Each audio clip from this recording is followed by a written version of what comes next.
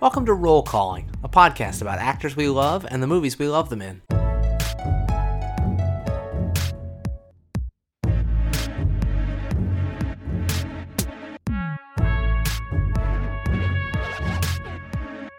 I'm Ned Baker, a filmmaker and a Bond boy. And I'm Sita, Caroline Sita. Ooh. Did you enjoy that, Ned? I did. Could you tell by the little ooh I made? The way this podcast works is that Caroline and I take turns curating a 5-film miniseries starring an actor we love. We've just finished our James Dean series, and we're about to embark on a brand new journey with an actor that I simply adore, Jeffrey Wright. Before we do that, though, I want to first say, welcome back. I've missed you. I mean, I don't know if I'm talking to the audience or to you. I've missed you, Caroline. We've gone. I've missed you, Ned. Yeah, we've gone to every other week, which I think is going to be good for us, and we're going to do that at least for a bit. Try it out. But also, I've missed chatting. How's your week been? How have your weeks been? Weeks have been good. It was my birthday this week, Yeah, so that was a birthday. fun week.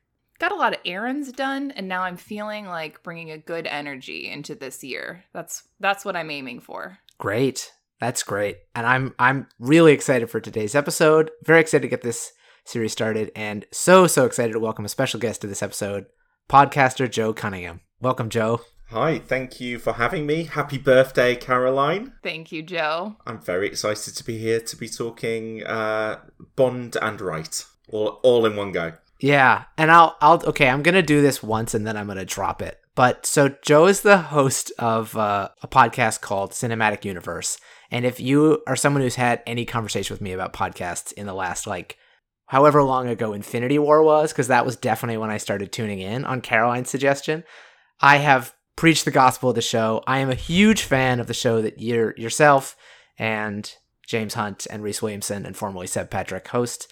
It is just an incredible, good-hearted, good-natured, nerdy breakdown of all comic book movie things. I listen to it very regularly. I'm a huge fan, and it's very exciting to have you on the show. So Caroline has also been a guest on it many, many times. So in fact, I think our second episode ever, back when we were still doing lots of research, we were doing an episode about Agent Carter, and I found Caroline's article about it on the AV Club and talked about it on the episode, and then tweeted afterwards, if anyone wants to read the really good article that we were talking about on this episode, you should go find it here, and it's Caroline Cedar. And then this fancy AV Club writer responds to me and it's like, oh, that's me, the fanciest lady around.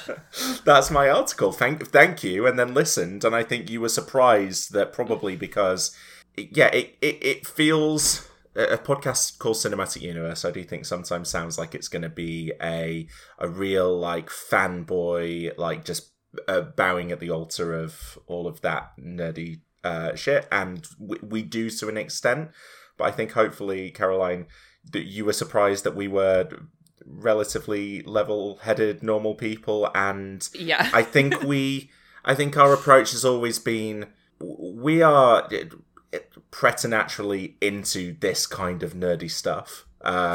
Comic book inspired movies in particular. Yeah, and sometimes Independence Day, when you and I want to do a bonus episode on Independence Day. Occasionally when we really want to talk about something, we are willing to expand the remit of the podcast. Other times, like this week, we talk about Ghost Rider Spirit of Vengeance because we haven't talked about it before. But yeah, I think we try and talk about that stuff, but we're not afraid to be critical of it. And we don't think that everything that is done is perfect, and yeah, hopefully then that's a nice balance to some of the more intense fanboy stuff that you find online. Yeah, I think the balance struck is really great. I have to say, I do feel like maybe 50% of the reason I wanted to start roll calling was as a long game to get Ned and Joe in the same room, virtual room at some point exciting. To chat about nerdy things. So I really feel like I have successfully pulled off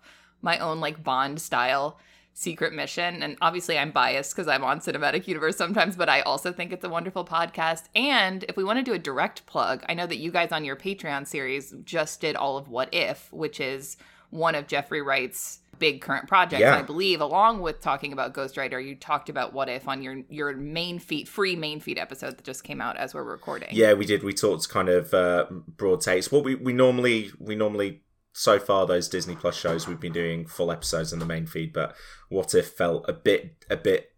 It would have been a bit weird to try and dig into the overall narrative of that for 2 hours. But the one aspect that is overall narrative is Jeffrey Wright, and I think I said this on the podcast. I think he's giving the best voice performance on that show, and he gets to do the most interesting stuff with his character. And I really hope that they have plans to give that character a live action form at some point, because who doesn't want to see Jeffrey Wright doing that in live action? Yeah, I want to see him wear the cape. I was really hoping to wrap that up before we had our conversation today. I'm halfway through what is probably my least favorite episode so far, What If Thor Threw a Giant Party. Mm-hmm. So I haven't made it yet to what I'm kind of hoping is a little bit of like a series-long payoff for the watcher. I'm hoping I know that he's in the title of the 9th episode, and I'm looking forward to that. But I've been enjoying it so far. I've watched none of them, but I have listened to every Patreon episode you guys have released, so I've solely consumed What If through you and James talking about them. I have definitely done that with shows in the past. Yeah, I haven't caught those episodes yet, but I'm looking forward to them because I've been enjoying the show relatively so far. That's kind of where we landed on it.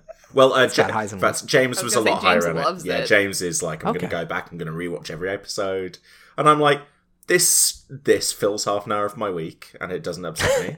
Sure. And yeah, it's fun. Sure. So let's free associate a little bit for a second. Today we're going to get into Jeffrey Wright's career in something of an oblique way, because in case this hasn't been made clear, the focus of today's episode is the new film No Time to Die, the new James Bond film, which is the project that has him on movie screens right now as we speak, and is arguably the sort of franchise that has introduced him to a lot of people. But before we do that, I want to go a little bit wider and just say, when I say Jeffrey Wright, what do you think of? Well, I'll start because I actually we'll get into this, but I'm not a huge Bond person. I'm like a Bond neutral person. I have no strong takes in a positive way. I have no strong takes in a negative way. I mainly just don't associate with the franchise at all. So that was not my personal in for Jeffrey Wright. My big in for Jeffrey Wright was The Hunger Games. He came in the second Hunger Games movie, Catching Fire, playing, I think, an archetype that he became very familiar for, which is this sort of nerdy scientist, well-meaning guy. If anything, I think he might have more screen time in The Hunger Games than he does in the James Bond franchise. I think so. In terms of screen time, that was my entry to him. And then I actually think, Ned, you were the one that sent me this video. I can link it in the show notes. It was a little IMDb video that was pointing out that a lot of actors will maybe start in smaller roles where they're sort of typecast a lot and then expand that into diverse leading roles. And if anything, Jeffrey Wright has had the opposite path, where actually earlier in his career he had his roles that were more like leading man roles were earlier in his career, and then he almost transitioned more into this mainstream character actor that would pop up here and there, until I think Westworld maybe is the thing that really solidified him as something closer to a leading man now. And that was the other thing, where it felt like Jeffrey Wright moved from character actor we could recognize but didn't know, to maybe something that's oh yes, this is Jeffrey Wright, I know who he is. It feels a little like the size of project he was doing. Definitely there was a big notch shift somewhere around the time of Casino Royale, and that might have been, that he had a little bit more range in the characters he was playing when he was doing smaller, more indie or indie adjacent projects, and then he kind of got pegged with this one type in the mainstream, as I agree, sort of cerebral weirdos, brainy. I don't know, Joe, where do you go with Jeffrey Wright? So I think that the film that I think of that I can't shake this is the performance I think of is Source Code. Because I just remember, a Source Code fan. Yeah, I remember seeing that in the cinema, and I was a fan of Moon, so I was seeing Source Code in the cinema, and I just remember thinking, wow, the swings that Jeffrey Wright, who was someone that I was kind of aware of, but without kind of probably oh, it's that guy, rather than really being too familiar with his work. I just remember thinking, wow, this guy is taking some wild, wild swings. And I think it's working in spite of it feels like all of the component parts of this performance shouldn't work. I think it does. And that's a film, actually, that's Duncan Jones, a filmmaker who I've struggled with since then, but that's my favourite of his films, and I really like that performance. And then, I probably when I say, I knew who he was before that, it probably was because, I'd spotted him turning up in a couple of Bond films as Felix.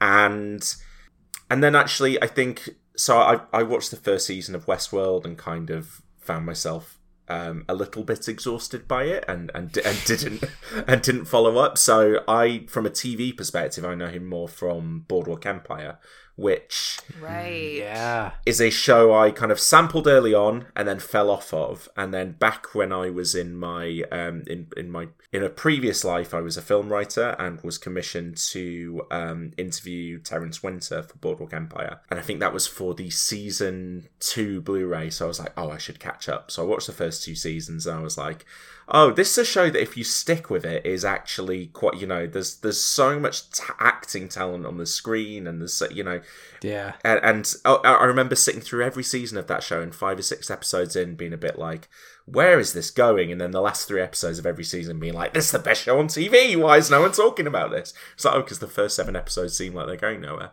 But yeah, I just, he was one of the character actors on that show who turned up and kind of played villainous. Or not even just, I think he was a little bit more straight villainous. But, people like Michael Kenneth Williams and Jeffrey Wright who would come into that show or would exist on the edges of that show.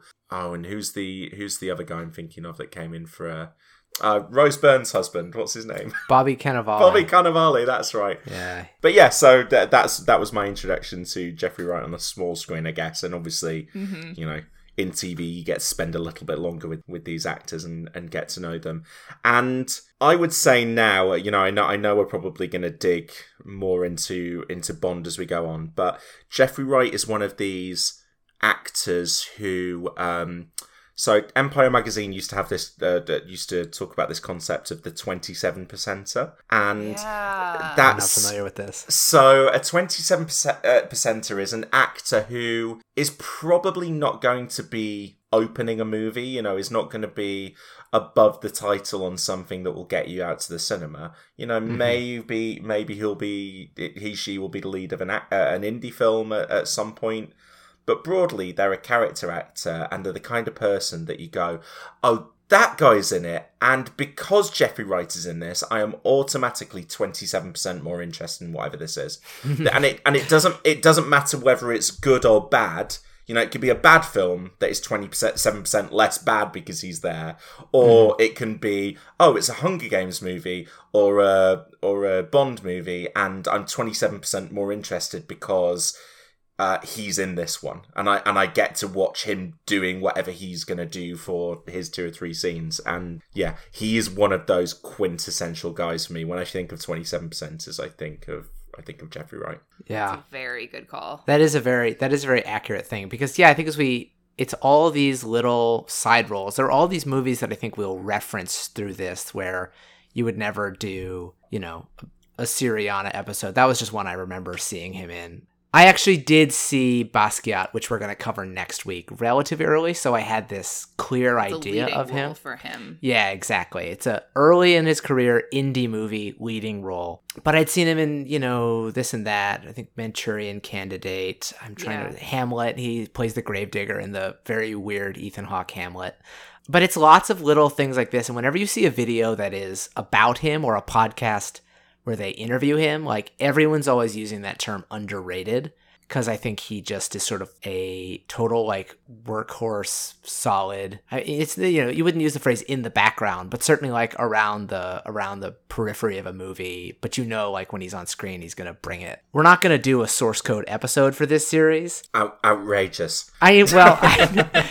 It's a big one for me. Jakey G. Yes. Yeah, maybe when we do Jakey G or Michelle Monaghan, we'll come back to nickname source I've code. Never said before. I don't know why I just said that like it was something I regularly called Jake Gyllenhaal. If you hadn't called attention to it, Caroline, I would have been like, oh yeah, Jakey G. And it would have stuck in my head. One other Jeffrey Wright thing I wanted to point out actually is as much as I think of him as like beloved, wonderful actor, I also think of him as someone I follow on Twitter, just like for their political and social takes. Like he's active on Twitter almost more in the way that, less in the way that an actor is and more just in the way that like a Twitter person is. Yeah, like I kind Twitter of forget activists. sometimes. I'm like looking at his tweets. I'm like, oh right, this is also the actor that I really respect, not just this guy I follow on Twitter who seems really cool. Well, his bio, so his handle, if you're curious, is at JFreeWright. So it's JFreeWright, and his bio is part-time actor, full-time kook. So Yeah. that's how he self-identifies. And yes, lots of regular political retweets, as well as also being like, you know, what if comes out this year? Enjoy, take a look. Yeah. But Here I am in a new Bond movie. But he seems The to spend a contractually lot. obligated tweets.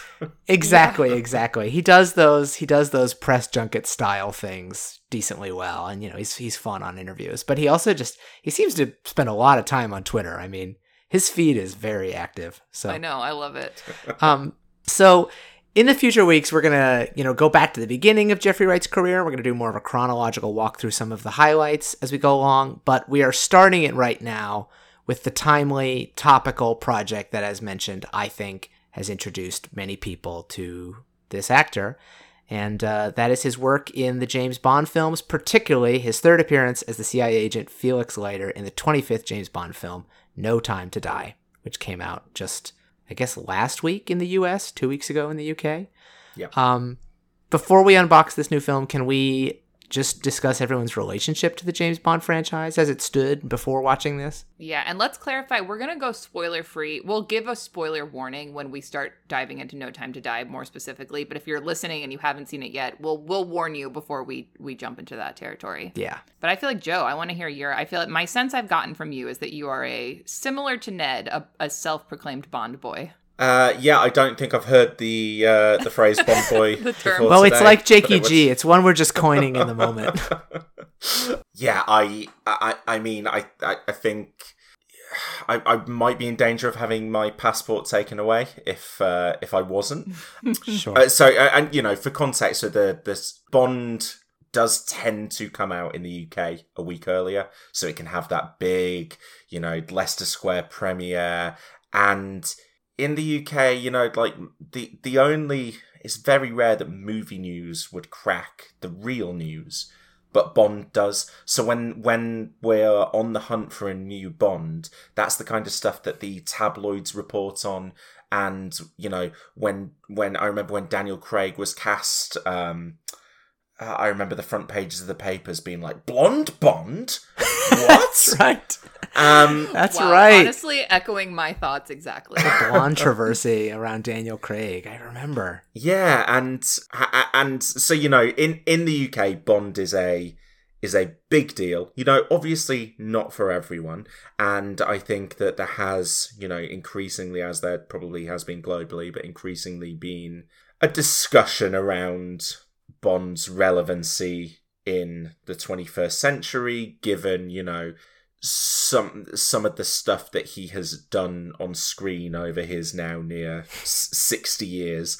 But it's, as the box office, as the opening weekend in a year where we're coming out of a pandemic showed, Bond is, the appetite for Bond in the UK is as voracious as ever. So I think, it performed, from what I can tell, like a solid blockbuster, but a smaller opening than Venom in the US. Whereas here, it broke, it beat the opening weekend of Skyfall and Spectre, which is, at this time in this year, I was just stunned by. Now, to be fair, in America, Venom has the importance that Bond has in England, of course, as we all know.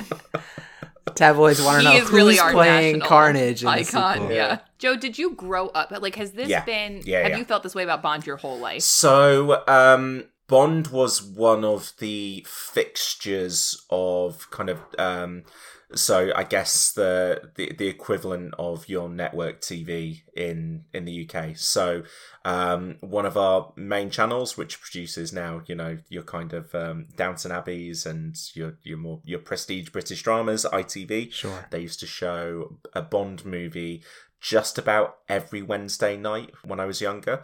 And so when I was like 7-8 years old, I would go to football, or for your American listeners, soccer training after school. Although ironically, I now call your football. You're a Packers fan, aren't you? Yeah, I'm a big Packers fan. Almost as big a Packers fan as I am. No, probably. It's close. Packers and Bond are way up there. And yeah, This is like bangers and mashes, Packers and Bond. I mean, that sounds great. And a new NFL season and a new Bond movie arriving in the same month. You can tell. Oh my god. Yeah. So I used to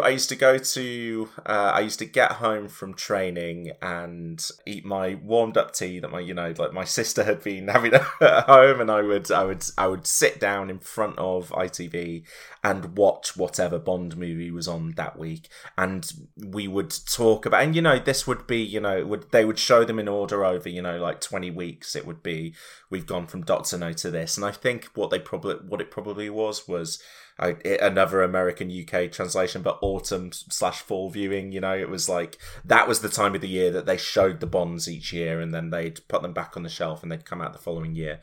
And it would just be a habit of, all right, I want to sit down and watch this next one to find out what happens in this.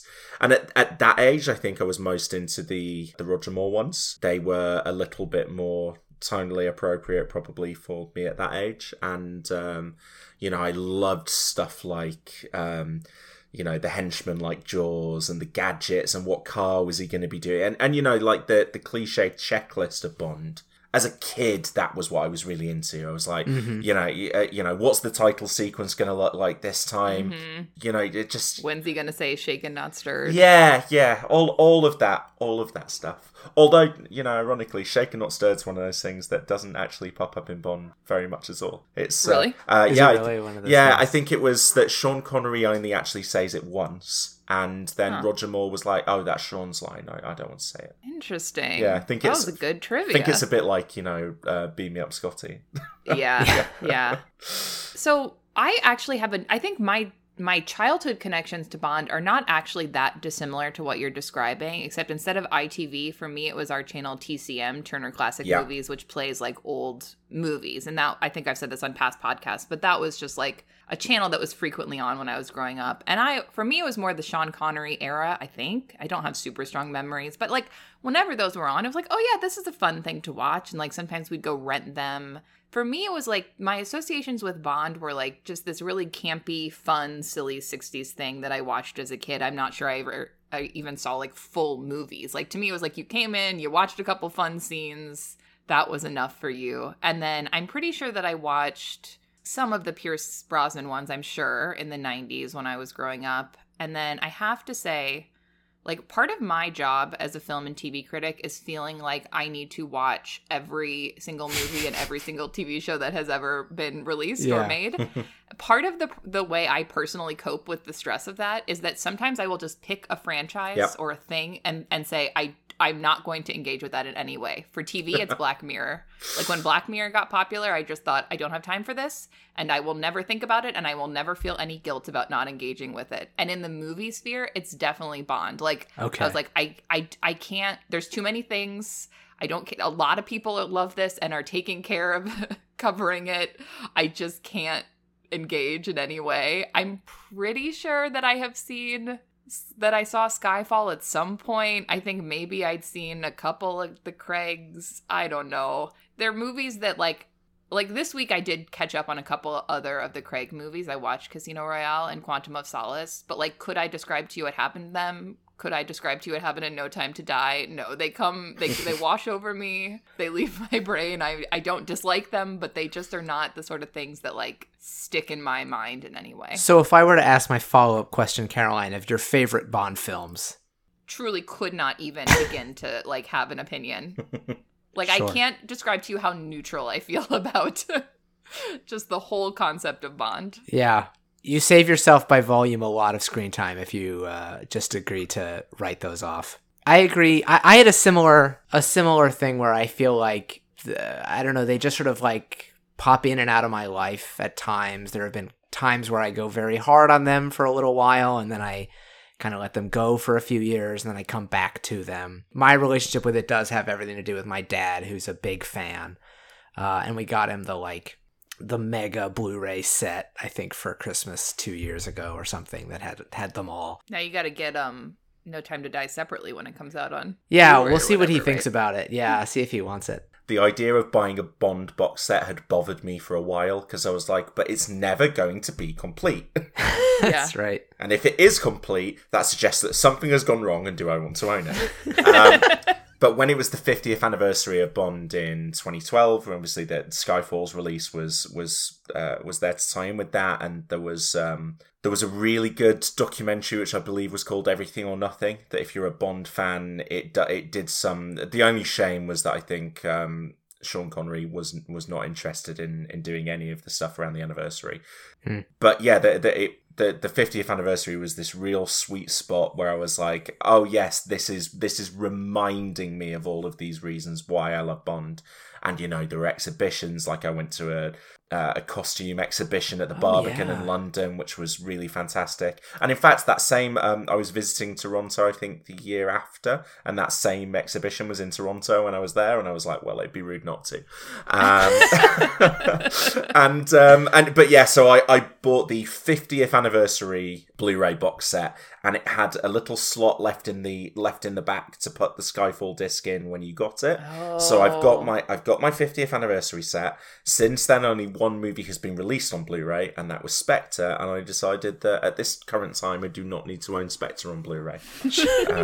I will wait until the 50th to 100th year Blu-ray box set to own that Get one. a second box set. Without having to feel like you're closing a door on Bond, I think you could say, I'm just going to now pick up the first half a century, and then in what'll be the 100 year of Dr. No? Is that 63? 62. 62. Yeah, so we're 60 years next year, so 40 years to go. Great. 40 years you could pick up the... Great, we'll check back in. We'll do another Volume podcast 2. episode for the Listen, if 40 years from now. if I make it to the 100th anniversary of Bond, I'll be a happy man. Sure.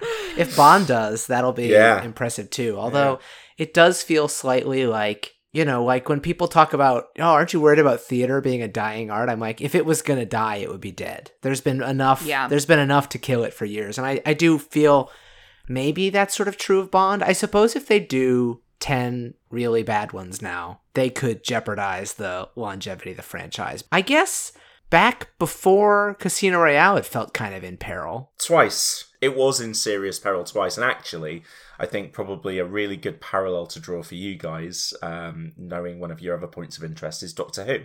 So yeah, I've been thinking about that too. So Doctor Who is kind of the TV version of Bond. And I think the big difference between them is that both of them kind of nearly died in the 80s. Whilst I think they hold up a lot better now, the Timothy Dalton Bonds were not massively critically, commercially successful at the time. And I think it's between 89 and 95 there isn't a Bond film, so 6 years. And I think it was genuinely thought at that point that, you know, that Bond might be done, that was it. And obviously they bring in Martin Campbell, and Martin Campbell directs GoldenEye, which is this massive, massive success. And then you've got those 4 films. And this, I guess, is where it's slightly different to Doctor Who. That Doctor Who kind of had the swing in the 90s. It didn't work, and it went dormant until the mid 2000s when it picks back up and hasn't lost. Well, mostly hasn't lost steam since.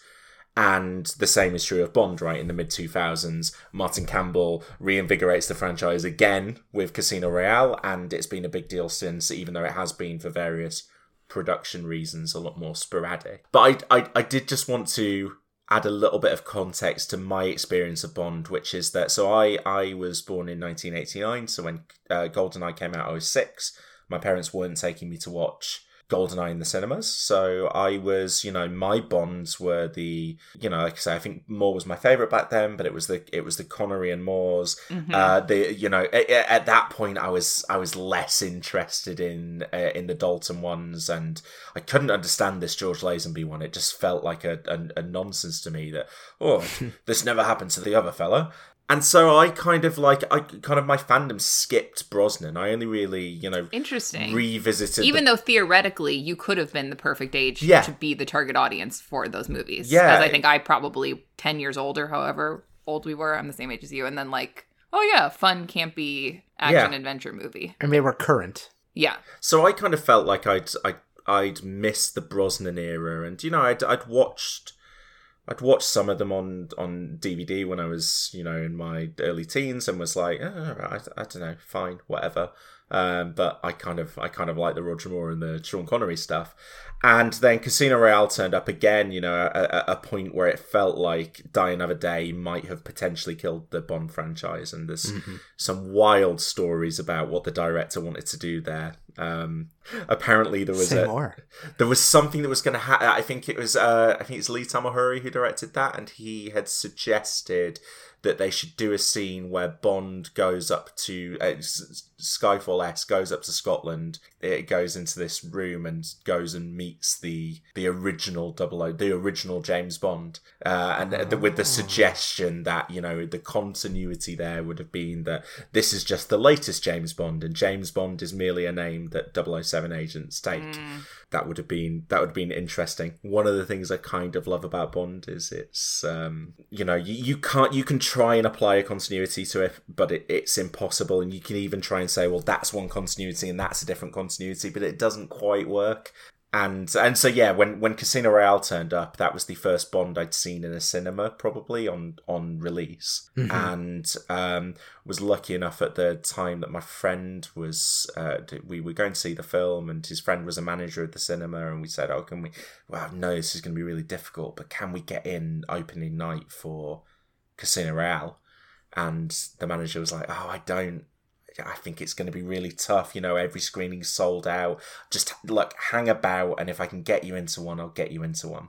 And she came out. She was like, "Okay, look, I'm gonna usher you in. It's just about to start." And we walked into this cinema, and it was completely empty. And she like a screen that wasn't being used. She had got Casino Royale set up on the projector there, and that's so nice. And it is to this day like one of my all-time favorite cinema experiences, watching that film for the first time, which I adore Casino Royale, and I fell in love with Bond all over again at that point. And a couple of times since then, I am currently my friend and I have been doing franchise watches over Zoom since the start of lockdown, and we did Lord of the Rings and The Hobbit, and we did Mission Impossible, and we're currently working our way through the Bonds. We got up to Octopussy last weekend, so we're just over halfway. Yeah, I think Casino Royale was the thing that cemented it, and in spite of a couple of challenging installments since then, I haven't looked back. Yeah.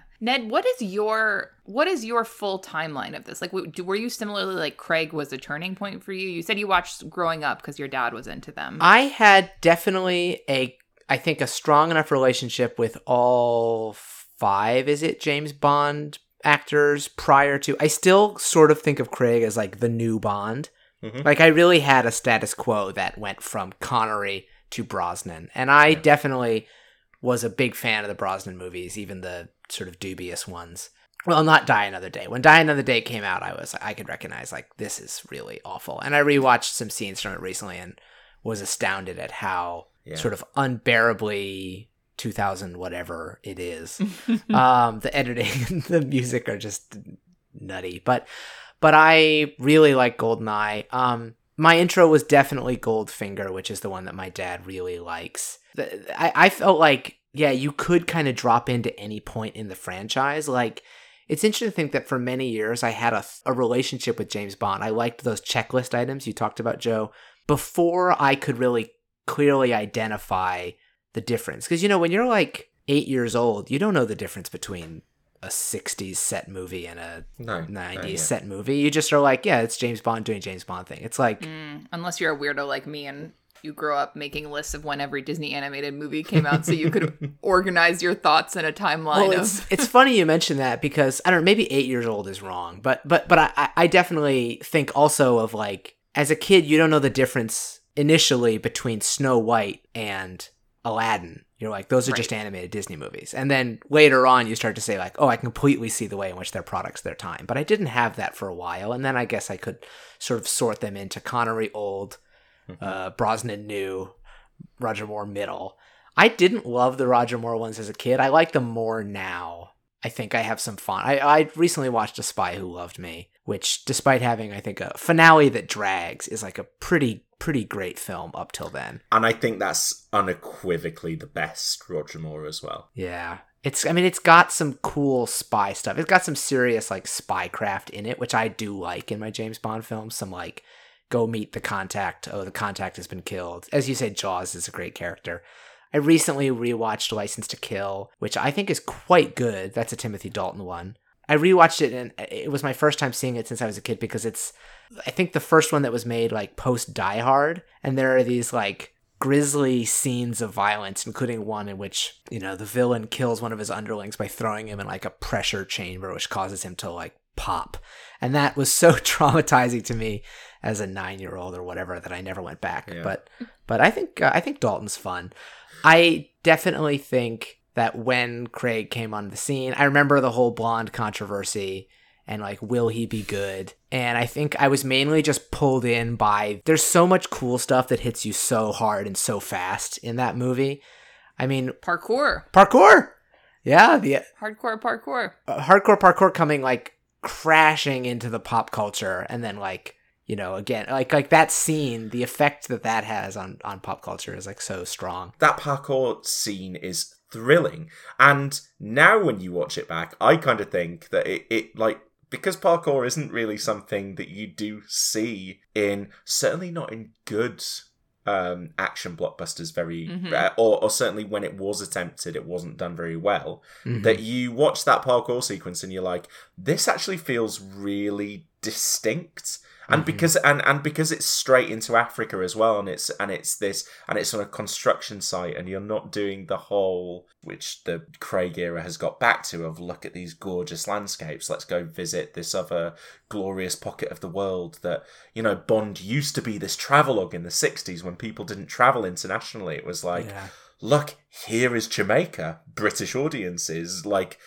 could you imagine a place like this? Yeah. And the Craig introduction is just straight away, this is gritty. We're diving up scaffolding on a construction site. Yeah. That's great. I love it so much. I think the scene, as you say, is totally distinctive and totally satisfying, and the stunts and the introduction to his Bond. I mean, clearly one of the things they wanted to do with him is, like, explore this blunt instrument, is the phrase that is used, I think, several times. And that's, you know, it's so clearly going on there. But yeah, also, like, that the black and white prologue of that film is just so tasty. So I think I was really pulled in by the coolness of Casino Royale. Yeah. And the song and the opening title sequence, I love it just the song. Hits you so from every side early on. Yeah, and I felt like it dipped in my impression a little bit in the intervening time. I was like, oh, was I just pulled in by coolness? Is this really?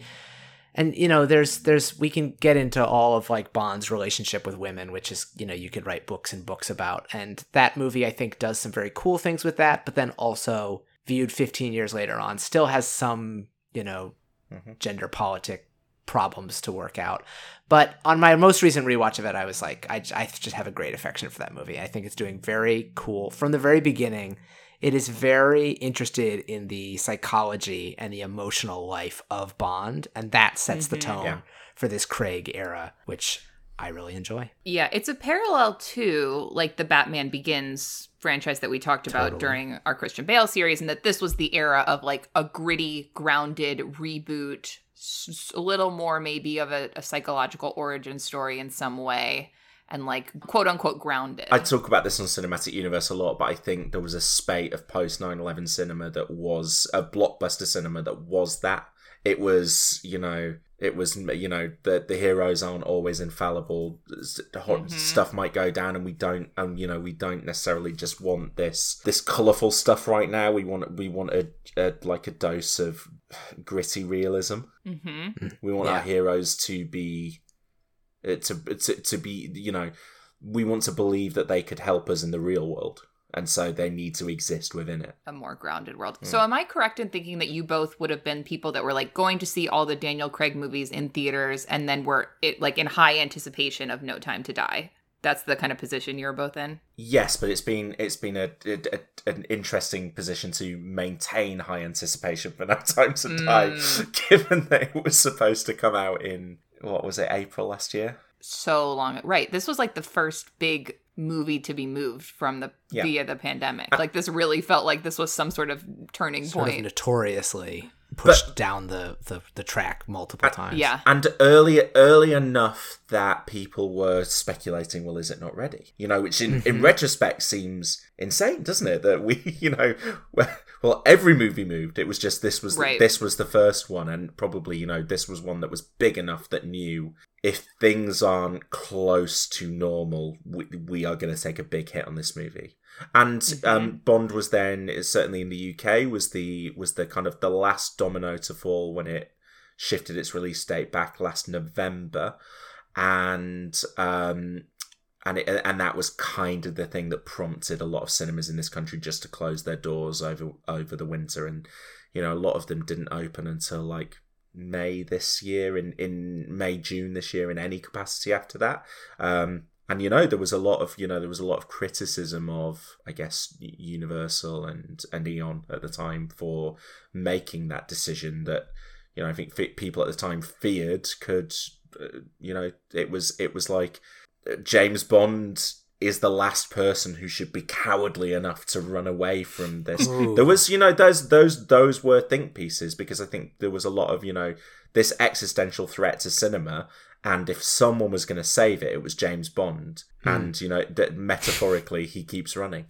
Yeah, that does seem like people attributing their own, I don't know, anxieties and fears upon this. Yeah. And maybe investing this character with a little too much metaphorical significance. But but maybe not. You know, it's good to invest things with significance. Can I do a little broad summary, maybe, to ground us as we get into our No Time to Die thoughts? So for people, we had the Brosnans. Yeah. We had a little bit of a break. We've got Daniel Craig comes in with Casino Royale. People love it.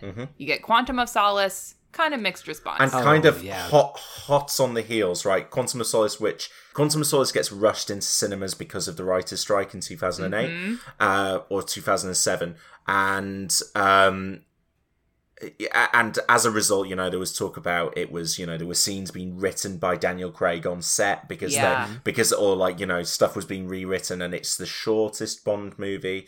It has its defenders now. I have held back on revisiting it because I'm doing this Bond rewatch, and I'm going to once I get back to the Craigs, rewatch it, because I've watched Casino Royale dozens of times, whereas I've watched Quantum of Solace twice, I think.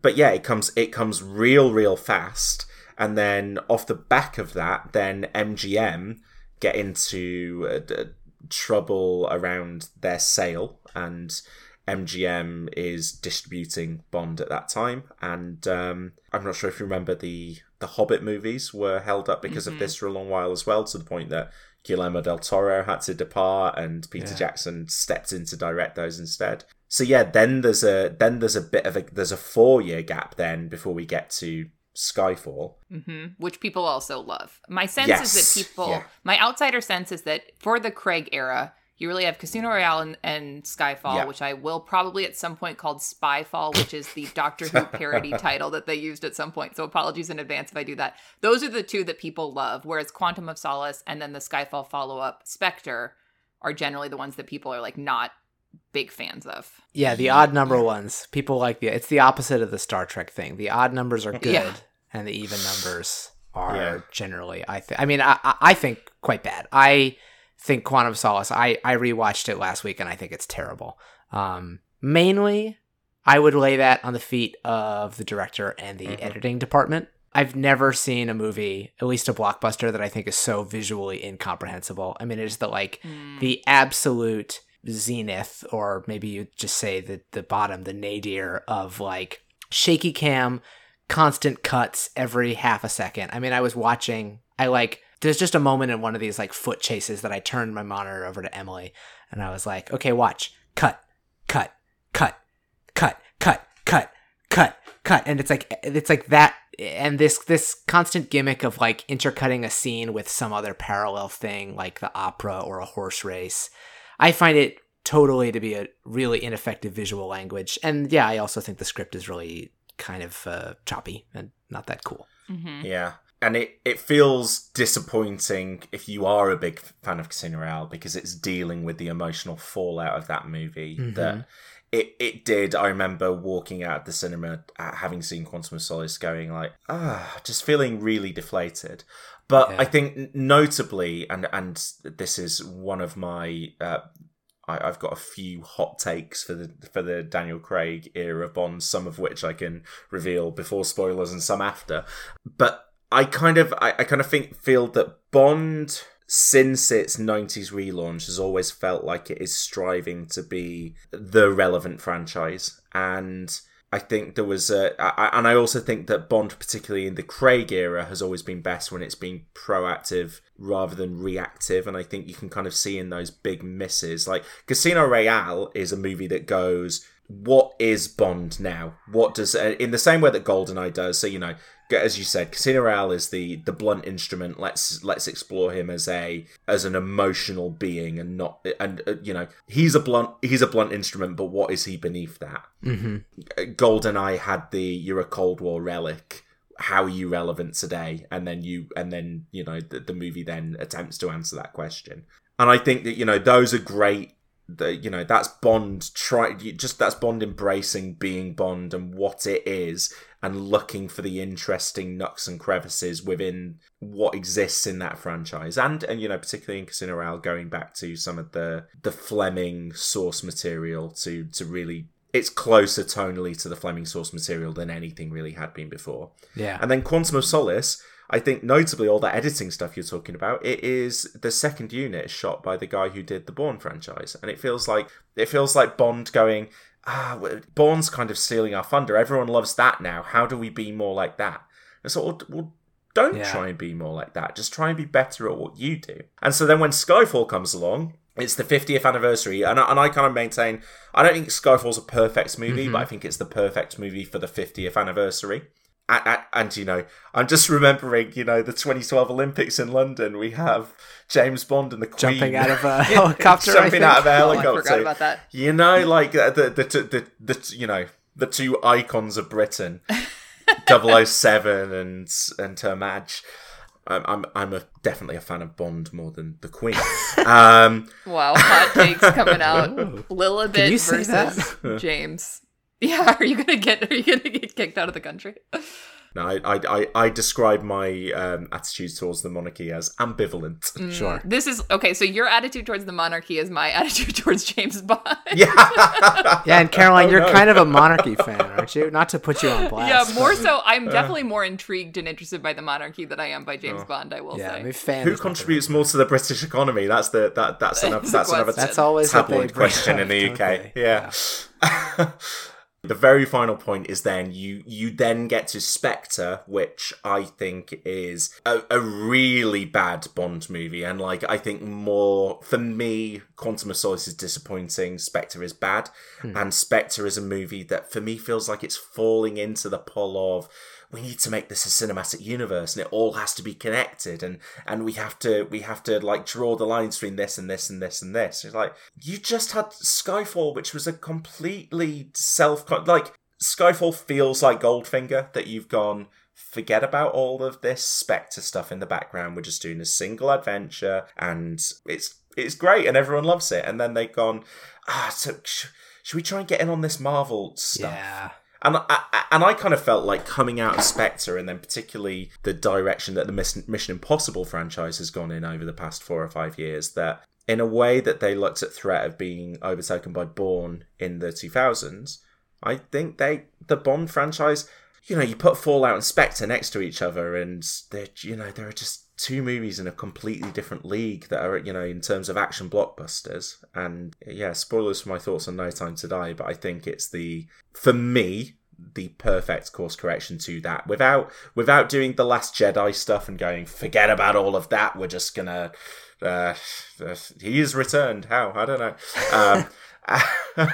I just think that No Time to Die gets it right, and I was very, very satisfied with what we got. Caroline? Ned, what were you? Well, I want to ask you real quick. What was your what was your Spectre thoughts? Because that was the one that was before this. And a lot of people didn't like. I think Spectre has some good set pieces, but the whole is less than the sum of those parts because of... I also tend to agree that it's a movie being pulled in different directions. because it's all about, you know, it tries to tie itself to earlier movies with a kind of like, oh, there was a man behind the man always. And then it gets really, it feels like all it's doing is establishing what they, like a runner villain. Like basically, I think, okay, spoilers for Spectre if you've missed this. They've got Christoph Waltz, who is reprising the sort of 60s, early 70s legacy character of like arch villain or Stavro Blofeld. And they're like, oh, let's get, you know, everybody loves Christoph Waltz. He'll do that. He'll be all creepy. And we will establish a recurring nemesis for Bond who will survive this film and come back time and time again. And with a personal connection to Bond as well. Yes. So he's was further spoiler. So he's secretly been Bond's like adoptive brother, which I could not get out of my head. This is such a stupid thing, but the Austin Powers Goldmember, the third Austin Powers movie, like does the what if James Bond and Blofeld were brothers twist, but it does it as the spoof, and then 15 years later you have Spectre playing it straight. Yeah, I think the air goes out of it, and the climax is really weak. The climax feels like it's attempting to bring Daniel Craig's Bond into the Roger Moore era, and kind of failing badly. Whereas what I love about No Time to Die is I think it's a 60s Bond movie that makes sense, that plausibly exists in 2021. It in terms of those Bond boxes that need ticking, you know, it ticks all of them in a way that I don't think any Bond movie has been able to do since Sean Connery, you know, hung up the tux. And, you know, probably the closest is GoldenEye, but GoldenEye, you know, is a very 90s blockbuster. No Time to Die didn't make me think, oh, this is like that franchise or that's like that franchise. It made me think, this is like You Only Live Twice. That's interesting. I am very excited to get into this discussion because I can see what you're saying about No Time to Die, but I would also say that particularly after my first viewing, and I have now seen it twice, whoa. That is like 6 hours of watching this one I know. movie. Well, I'm on a staycation this week. I'm not working this week, so I could do something outrageous like watch a 3-hour movie twice. But I would say it also is a movie that is interested in doing, as Craig films have done before, some like, ooh, we've never broken this inviolate rule of the James Bond universe before, and now we're going to do that. Yes. Yeah, no, that is, but in a way that feels like a natural progression of what they have been doing with Craig since Casino Royale. Yeah. And so that's what I mean. It feels of a piece with the Craig era, but also like it is really embracing that screen legacy of the character as well. Yeah. Okay, this is good. I really wanted to lay all that out, mainly to draw a contrast to the way you guys went into this movie, which was so much detailed knowledge, so much like connection to this franchise, versus the way I went into this movie. A, I've never seen a James Bond movie in a theater before. Oh, B, wow. I definitely haven't seen Spectre. I'm pretty sure I saw Skyfall. See, I almost did it. I think I saw Skyfall. I'm pretty sure I saw Skyfall. And like, I think I'd seen either half of like Casino Royale or Quantum of Solace or something. So I'm going in a way that I actually think maybe more people do than we think about sometimes. Oh, yeah. Just like, oh, there's a Bond movie in the theater, I'll go see that. Yeah, so yeah. And so I just went in completely cold. And I would say, like, again, I just kind of felt ambivalent. Like, I did not have a bad time watching this movie. There were parts about it I really liked. It felt very long. But it just kind of like washed over me. And I don't think if we had not been doing this podcast, so I felt like I had to have a few more thoughts about it, I would have just been like, great, saw that, and I probably won't think about it again. Just roll away. Yeah. I think it is. I think it's a much more rewarding movie for someone who is who's been invested in the mythology of it. Yeah. Yeah, I don't know if mythology is the right word, because like I said, I do think there's something kind of wonderful about the fact that the continuity of Bond doesn't really all stack. It doesn't fit, and that you can't. There's no possible explanation that can land all of these movies in a single continuity. No, but I think just being invested in that character, totally. and so I think that's the Craig era part of it, but also the idea of that character what he represents and what he's represented over the years and the changes that he's been through. Because I kind of feel, so when I listen to your podcast, right, when I'm listening to Roll Calling, the you know, aside from the discussion of the film, the side of the actor that you're discussing that I'm always really interested in is the screen persona and how that persona is kind of crafted and built up. Because, like, I don't know anything about Christian Bale's personal life, right? And like, if there was a front page article on a newspaper about Christian Bale, I probably wouldn't read it because I don't care. But I am really invested in his screen persona. Yeah. And whilst I'm aware that we're on a Jeffrey Wright episode, I am interested in the Bond persona. And, you know, it's why I kind of feel like all of the criticism and the the questioning about the relevancy of Bond in 2021 is completely legitimate. And I think it's something that the franchise has slowly been trying to grapple with.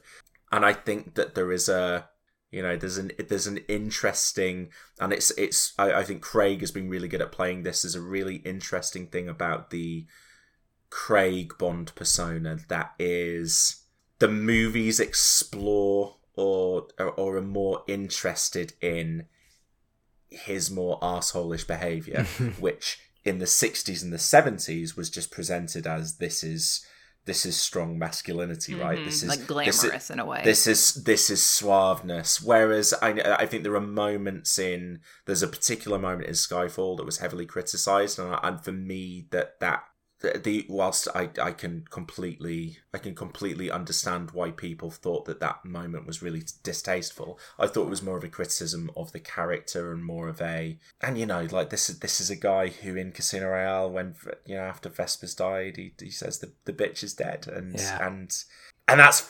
fascinating after having seen the way that he was with her and the impact that he had on. And so I think that for me, I think that, in terms of future of the franchise and certainly where we've got to with Craig is, I think it's maybe a really positive thing to have a character like Bond who is still really interesting to audiences, that you can actually explore that toxic behavior through.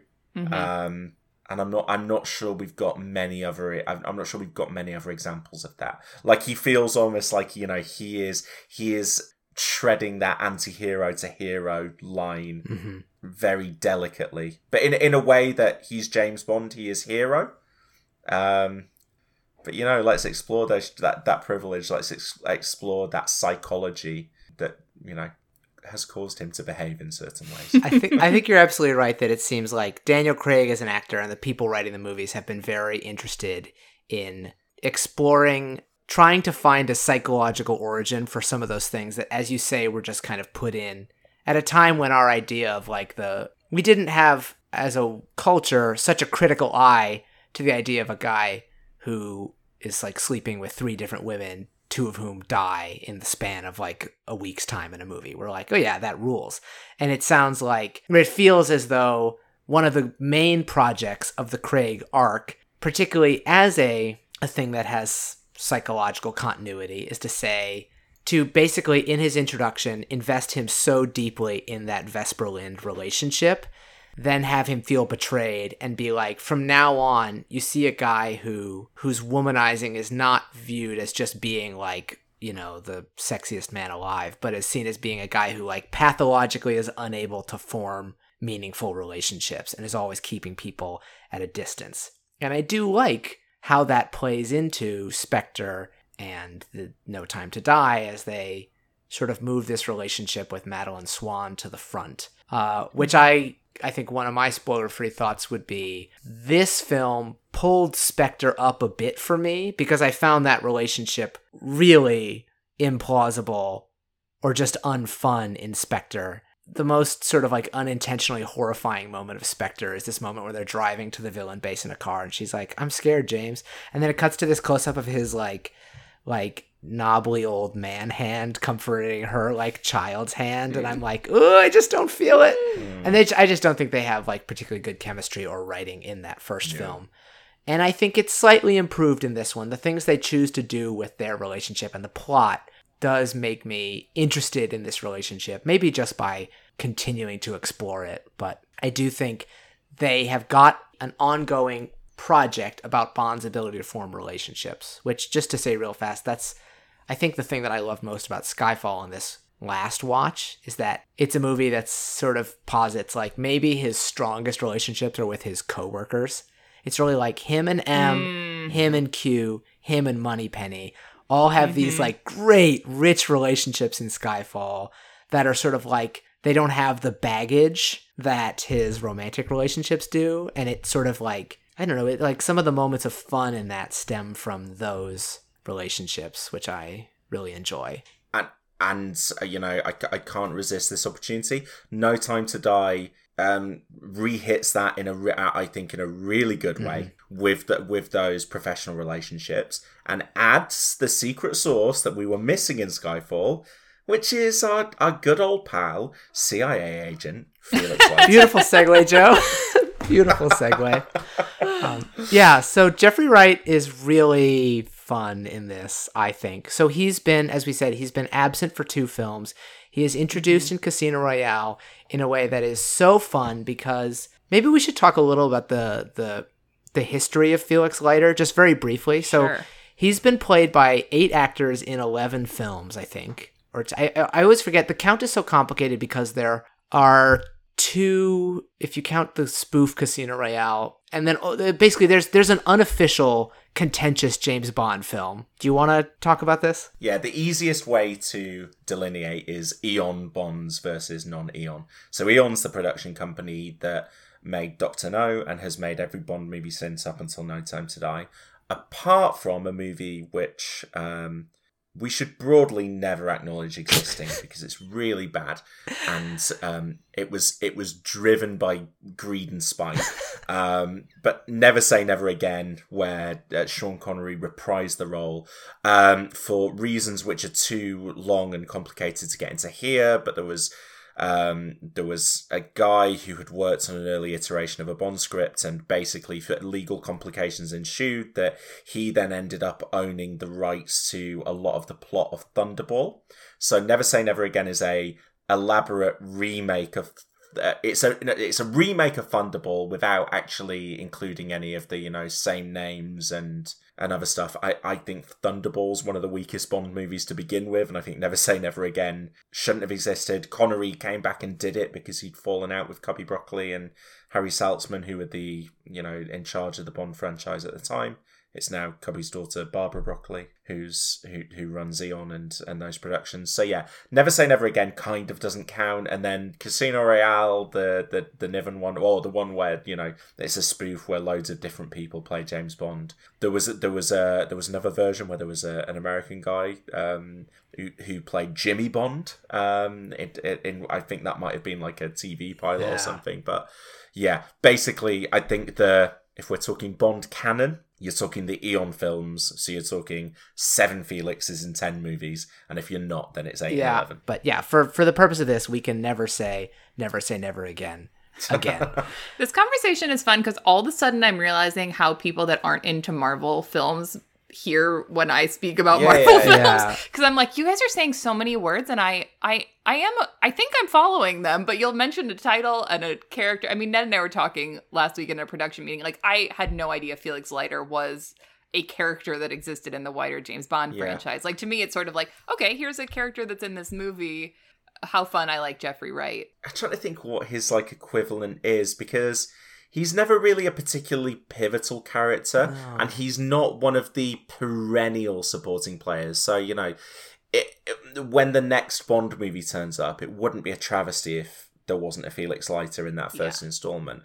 But, when Casino Royale came out and there wasn't a Moneypenny, people were like, you what? What? Yeah. What do you mean there's no money? It's a Bond movie. Where's Moneypenny? So, yeah, Felix kind of, occupies this interesting position, and also most of his appearances were in the Connery era, and then he's in the first Roger Moore movie, and then he doesn't show up again until the Timothy Dalton movies. So actually, he's not a constant presence. And then it did feel like quite good. So and then he's not in the Brosnans either. So there's no. Oh, yeah. So I went into No Time to Die cold, but then after the fact, knowing we were doing this podcast, I did not dissimilarly to what I did with Jamie Lee Curtis in the Halloween franchise. I was like, I'm going to follow her instead of following the franchise as a whole. Did you watch Felix? So films? I went back and watched Casino Royale, and I watched Quantum of Solace. I watched Jeffrey Wright's participation in. No, Ned, I did not go watch 8 James Bond films. I was like, did you watch License to Kill? And, No. I'm following Jeffrey Wright, following him through these 3 films he's in. Here's my hot take. I think Jeffrey Wright has better chemistry with Daniel Craig than any other person besides Eva Green. Okay, I think Jeffrey Wright... I was about to ask. But they're neck and neck. Like, I actually think they have phenomenal chemistry. I think he has better chemistry with Felix, who's sort of his CIA agent ally. He has better chemistry with him than he has with any of the people at MI6. And it's like kind of a bummer that we didn't get more Felix and James like stuff in this movie in particular, in the franchise as a whole. Like, I think it's such a great little dynamic duo they have. See, and this is really interesting for because for me, and I was having conversations about No Time to Die with one of my Cinematic Universe co-hosts, Reese Williamson, and he was saying stuff, and I was like, yeah, but that's not Bond. Like, that's not what Bond does. Like, he was saying, oh, couldn't you have done, like, don't you think the movie needed more Q and Moneypenny and I was like, I can see why you think that, but that's not Bond. That's not what Bond does. And like, for me, I was really glad when I heard Felix was coming back for this one, because I think he is one of those, like I say, Jeffrey Wright's 27%er, Felix is a character that I like. Mm-hmm. But I kind of like the amount that he's in all of these films. Yeah. And I just have to interject to say, I think Daniel Craig and Dame Judi also have fantastic chemistry. Sure. I also have to disagree with your claim, Caroline, not because I think you're wrong to say there's mad chemistry between them, but you need to watch Skyfall, which is like a chemistry factory. It's like a lab. It's like the amount... I think Skyfall is the most like fan-fictionable. The the charge going between him and Dame Judi Dench, between, as I've said, between him, M, Q, Moneypenny, and the villain, played by Javier Bardem. And there's a scene in that movie where Moneypenny shaves Bond. Oh my lord! And and this is really the first Moneypenny who is broadly ambivalent to the idea of fucking Bond. You know, like Moneypenny generally, her vibe is she's the one who it's unrequited with James, and yet that scene in Skyfall, absolutely sizzles. And there is, like, I completely agree. There's a little bit of electricity with him and Javier Bardem as well, and. I just think you guys are underselling the right no. Craig no, chemistry. It's There's huge. a scene where they're in a bar in Quantum of Solace, and I was like, I kind of want them to kiss right now. Like, I feel like they are. The scene when he grabs his arm on the stairwell and introduces himself and gets like right up in his face. And he's like, hey, I'll like spot you in this casino game. Like, chips. you're better at poker than I am. I think as well, so... Does it look like we need the money? In those early... Oh, God, what a great scene. In the early Bonds, Felix was basically he's just American James, right? So it's like, here is James Bond, but American. But this is not a Felix Leiter movie, this is a James Bond movie. So James Bond is broadly more competent and saves the day. Even though actually his first introduction in Dr. No is to save Bond, essentially. Bond's got himself a little bit in over his head, and Felix turns up and's like, no, you need some help, buddy. And I like, I don't think it's particularly interesting to get into. I like certain Felix performances more than others. After a while, it kind of feels like when he does turn up, it's for the sake of turning up. But yeah, I think Jeffrey Wright, I think what he gets really right about this is, whilst he is the American version of Bond, that means they understand. That doesn't just mean I'm a suave spy, but from the US rather than the UK. That means I understand the world you operate in. I understand what makes you tick, what makes you choose this kind of life. we get each other, and there should be that really easy understanding that when we're having these conversations, we can cut the bullshit and we can get to the point because we're both on the level here. But Jeffrey Wright isn't playing a Bond. No. You know, he's kind of... If anything, it's like an M. Yeah, At least that's how I see it. Well, he's a little bit more schlubby. Like he doesn't, you know, in Casino Royale, he doesn't look quite as at home in the tuxedo as Daniel Craig does. And yeah, and I like that take on the performance, which is just to go, we are very easy company for one another. And I thought, bringing this back to No Time to Die, I thought the scenes that they shared in this of just like the relaxed atmosphere of just, here's my old friend who's turned up again. You know, Felix is the one who kind of pulls James back in this movie, and that's something that in that point of the movie, I don't think anyone else could have done. I don't think Moneypenny or Q or M could have done it. It has to be Felix, and Jeffrey Wright sells that. And yeah, equally, there is a scene in this movie, the last scene that Craig and Wright share together, where equally I was like, they should kiss. Yeah, that's what I'm saying. And not even in a romantic way. It's just like these two guys need bond. to be in. These need Bond. to. Yes, a lighter Bond. Yeah. But yeah, just these two guys need to be intimate with each other in this moment. Where, I think that's huge credit to Jeffrey Wright, who I think completely understands what part he plays in the Bond franchise. I do think, particularly if you have that sort of lifelong relationship, you do have a familiarity with like, oh yeah, Felix is Bond's American friend. And the choice to bring him back, and I didn't really think about how long it had been, but bringing him back in the way they do in Casino Royale is so handy. And we have to end up talking about Casino Royale a number of times because that was the sort of establishment of this character. But I do think that, what makes his performance in his 3 movies fun, Jeffrey Wright's performance fun, is not just in those movies, it's also in conversation with that whole legacy. Mm-hmm. And also just the fact that when they reveal it in Casino Royale, it's quite late in the film, and they've shown him as just like, here's this, I don't know, seems like a cool guy who has this sort of chummy across the table connection with Bond. And when he finally drops it and you realize like, oh, this is, I mean, if you're just watching that film and that's all you've seen, you're like, okay, he's a CIA agent.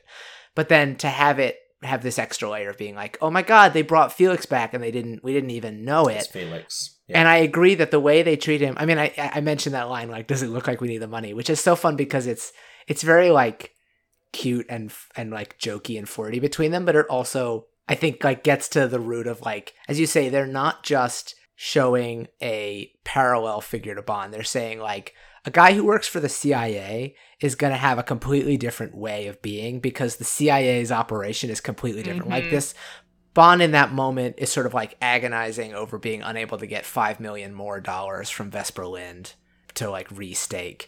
And you just get this like flirty wink of like, oh, the CIA isn't concerned about $5 million. Yeah.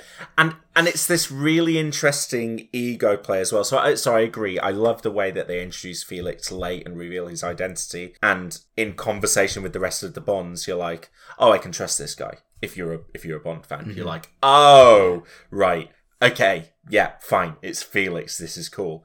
And then, but it's also, the origin moment for that relationship in the Craig continuity, and it's this really interesting like ego exchange as well, where Felix is going, "You're better at this than me." Even though both of us have been picked for this mission because we're both really good at poker, you're better at this because than we're me. both really good at poker. Again, guys, I could not. It's I'm realizing 2005, Caroline. There's a lot of things in the Bond movies that there were many times in No Time to Die where I laughed and no one else in my theater laughed, and I was like, oh, I guess that wasn't supposed to be a joke. But little I things, don't- the balance between the seriousness it's going for and then the inherent goofiness of some of the world building, I find to be like very, like, we are a serious, gritty Bond. Also, well, we don't want you to go on the mission, but you're the best poker player at MI6, so I guess it has to be you that goes on the poker playing mission. Yeah, that's what I do like about No Time to Die, though, because I do think No Time to Die is more consciously leaning into the tongue-in-cheek. It's doing more of the classic Bond quips and the villainous plot and the MacGuffin at the center of the movie. Let's flip the spoiler switch. Let's feel free to say it's whatever utter we nonsense. want. Can we before do that, Ned, you actually haven't said your opinion on this movie. You said you saw it twice, but Joe loved it. I was ambivalent. Where are you falling on our spectrum here? I liked it, and I liked it more the second time. My feeling is that the third act did not keep up my interest in the way the first two did. And this, to me, is a very common issue with films. Clearly, I've said that so many times in this podcast, but definitely with James Bond films. I mean, there are a lot of James Bond films that I love, and then I'm like, yeah, okay, I don't know, when the ship goes in the other side, I'm not sure about that. So that's broadly speaking my feeling on this one. So you're probably you're halfway between Joe and I. Yeah, and for me, it's to rank it with Craig's, it's middle of the pack. It's lower than Casino Royale and Spectre. No, Casino Royale and Skyfall. No, but it's above Spectre and Quantum. Joe, is this your number one of the Craigs? No, I love Casino Royale. But I've only seen it once, so it's difficult to say. But I think that I would have it second, ahead of Skyfall, and then Quantum of Solace, and then Spectre. But I enjoyed the third act a lot more. I've got to say, like, so I when I'm entering this on my Letterboxd account, as I do of every film, I've got it as a 4-star movie. A 4-star movie that I liked more things about it, but I don't think it's perfect. I think there's stuff that doesn't work, but actually, I loved the third act, and I'm someone who on Cinematic Universe, talking about Marvel movies a lot of the time, I'm like, right, okay. As soon as we flipped that switch, you kind of lost me. Mm-hmm. Yeah, that really wasn't the case for me here. It was pushing a lot of my Bond buttons and yes, stuff that I can't say until we left the spoiler screen. I think I agree. Let's switch it. We're an hour and a half in. We finally clarified our opinions on the movie. If you haven't seen No Time to Die, pause it now. Go watch it. Come back in 3 hours. You can listen to us go full spoiler. So I guess this is your last warning. Okay, so we flipped the spoiler switch. Let us discuss the very. You set off, Mike, the two big spoilers, Joe. What would be those two big spoilers in your mind? So I think there is a Bond spoiler, which is James Bond dies in this one. That's a big one. And there's a Felix spoiler, which is that Felix dies in kind of like the early second act of this one. Yeah. R.I.P. Yeah. If this had not been the last Craig and he was going to go do more, I feel like Felix's death would have been an even bigger deal. But it kind of gets overshadowed by the fact that Bond dies as well. I was feeling bad for poor Felix. I do imagine that means that this is the last we see of Jeffrey Wright in this role. Yeah. But, I am adamant. My guess is this is the last we see of all of them. Well, Great question. I really hope it's not. And I think that what I would love is whatever they decide to do in the future, be that another James Bond movie with a new actor, which would be my preference for where they go next in the franchise. And we can maybe discuss later what that might entail, or whether they decide to do a 007 movie that is a British agent who is not named James Bond. Then that, but if it was me and I was going down either of those routes, I would be bringing back Ralph Fiennes, Ben Whishaw, Naomi Harris, and Lashana Lynch, and just saying, this is, like what they did with Judi Dench between the Brosnan and the Craig. And I guess the difference is that Brosnan's Bond didn't die, but ultimately, and there had been rumours that this movie might kill off Daniel Craig's Bond for a while, and the reason I always thought it was believable, even though that had obviously never happened in a Bond movie before, was Casino Royale was his first mission. It would make sense that this is his last mission. Since Skyfall, they've basically been saying this guy's over the hill and done and past it, and he's and he's kind of hanging on by a thread. So it all kind of made sense for me. But I think if you can believe, coming off the back of however many it was at the time, like 19, 20 Bonds, that now suddenly this is his first mission. Sure. Well then, and this was his last mission, I can buy that the next Bond picks up, and, you know, in the same way that Judi Dench was M for Pierce Brosnan, and specifically, you know, making reference to him being a Cold War relic and not making sense in the early 90s. You know, that doesn't stack up continuity-wise. I would bring back all of the successful elements, because I think all of those people are really good in their roles. And hey, I mean, got even more fun if they brought back Felix as well. Although, given how regularly that character has been recast, whereas, you know, like, it was a while after Bond was recast for the first time that they recast any of Moneypenny and you know, the actor who you know, it literally took the actors playing those characters in most cases to pass away for them to decide to recast. Whereas obviously that wasn't the case with Bond.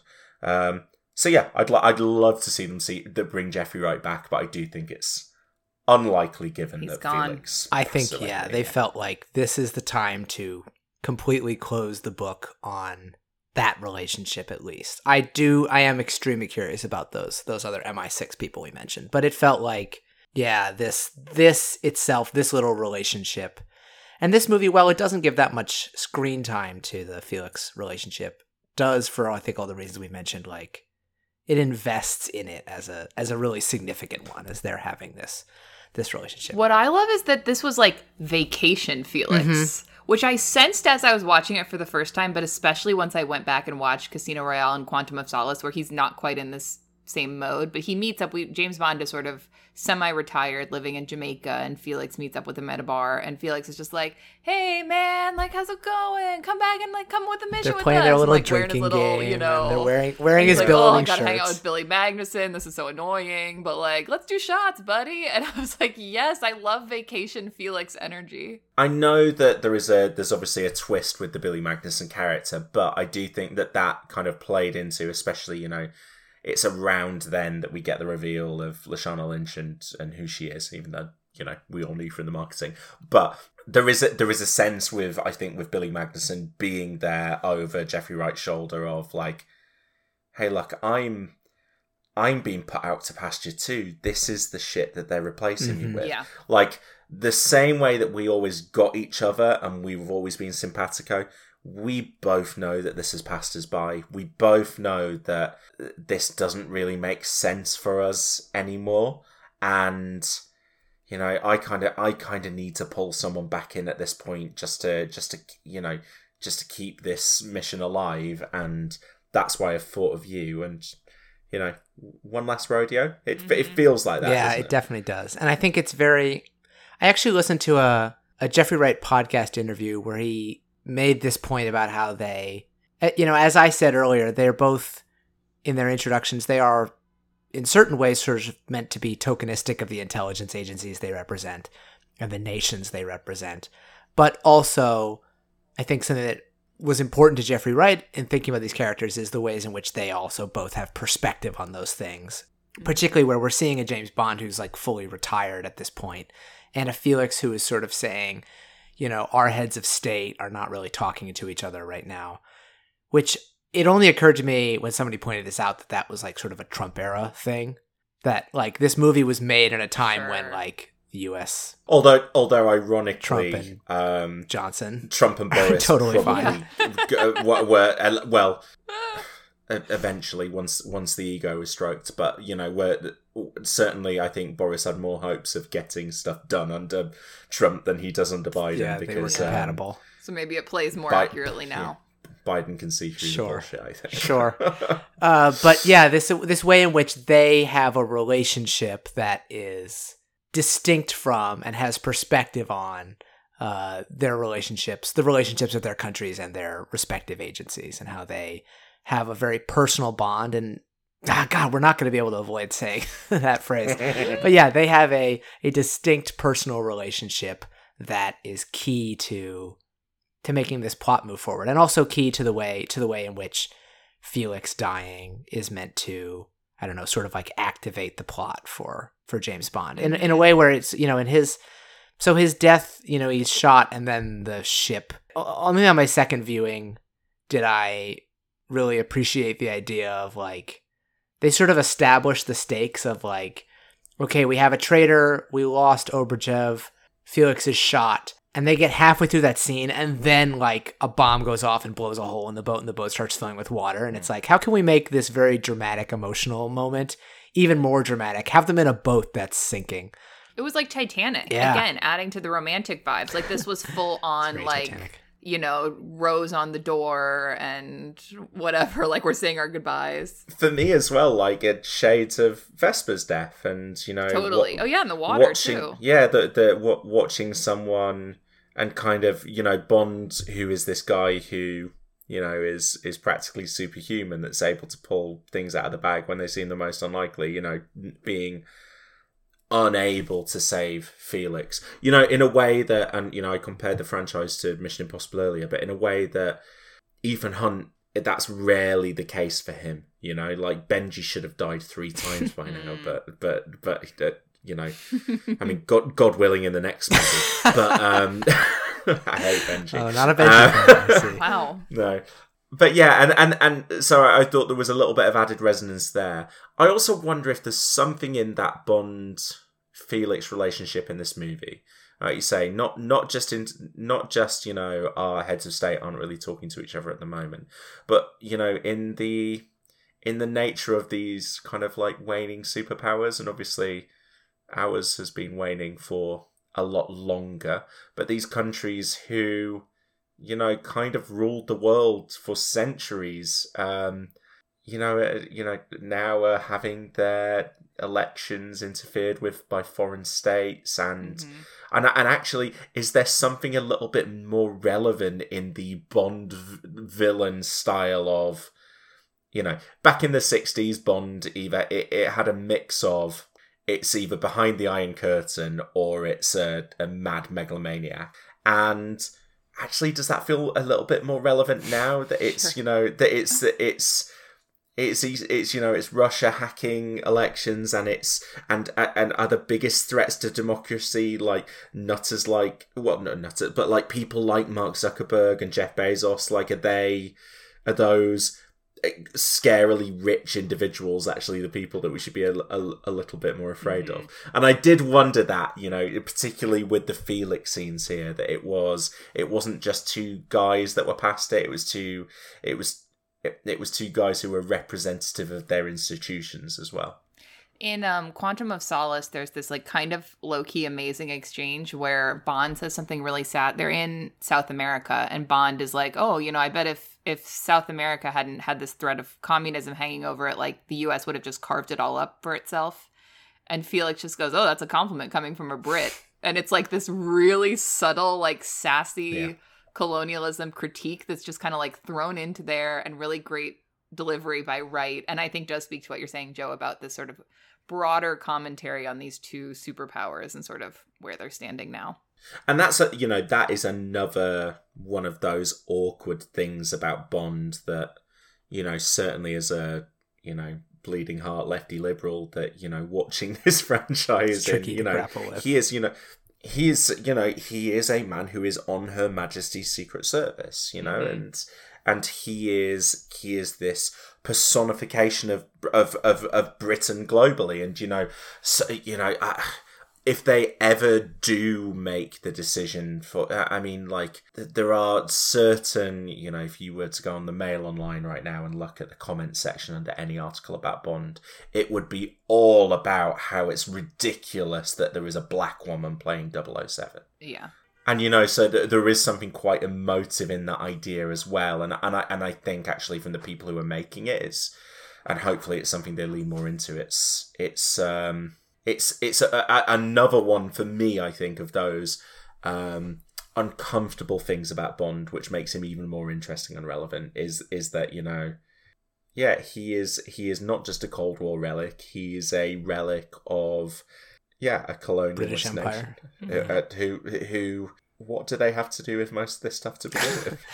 Yeah, it feels like it's not exactly grappled with that much. I mean, Quantum of Solace did have a sort of like CIA bad guy or like CIA collaborator. It feels like they are starting to take some tiptoes towards that, but I wouldn't say any of these movies like fully grapple with the legacy of colonialism. I think that might have been what some of the temptation to make it all personal was about. That, you know, that then you can make the battles more personal, more introspective. So, you know, Skyfall is all about M, and then Spectre is all about Bond's hidden past. Yeah, I think one of those is a lot more successful than another. Madeline obviously. Swan. And this one is about, you know, I guess bringing together all of those threads, I think. But yeah, Madeline is the central figure in this. I'm really interested, Caroline, actually, with you bringing up Madeline. How did that relationship play to you? Because I know Ned said that he didn't really think it worked in the last movie, but it was better this time. I think it's the weakest aspect of this movie, that the two characters don't, for me, have much chemistry. But I'd be interested to see how it played for you as someone who, you know, this movie introduces it in kind of not the pre-title sequence, but, you know, well, the pre-title sequence is literally what it is. It introduces this relationship as basically this is Vesper 2.0. This is the new love of Bond's life, and that's the launching pad for this movie in kind of isolation. Yeah, so I don't. The relationship did not work for me at all. I would say that's probably my biggest critique in terms of this specific film, is that relationship didn't work for me. My biggest critique of why I don't really connect to the Craig era of Bond is that I don't really feel like Bond is an interesting character or a character I relate to or care about. So to me, I'm sort of like watching a Ken doll like do interesting action scenes, which is not unfun, but it's not something I'm ever going to feel an emotion about. In fact, I think with the Craig era, all the characters who have personalities are the ones who are always on the fringes of the stories. It is like the Felix, or especially the Q, or the Moneypenny, or even Nomi, that's her name, right? The new 007, the Lashana Lynch character. I feel like all those characters have actual personalities, whereas Craig's Bond, and I think especially Madeline, are just sort of like these Barbie dolls that, like, the movie tells me things about them, and I'm like, sure, I can pretend that that's what I'm seeing on screen, but I mean, obviously going into this, I got the sense that they that she had been a holdover from Spectre, and I sort of knew, okay, there's pieces I'm missing here, but I'm going to try to jump on board with this as best I can. I think, like, the age, it reads as a really big age difference between them. It is 17 years. The actors are 17 years apart. I think the actress looks even younger than she is. Like, I was like, is this woman 25? Like, is she literally... I had a moment where I thought, is this movie going to reveal that James Bond is her dad? Not knowing that her dad had been, like, fully established in Spectre, because they kind of mention it here. And I was like, is this going to go this fully dark, like, horrible incestual Oedipal twist? weirdness? Wow, because the age difference, it just... I totally believe these are two people who would hook up.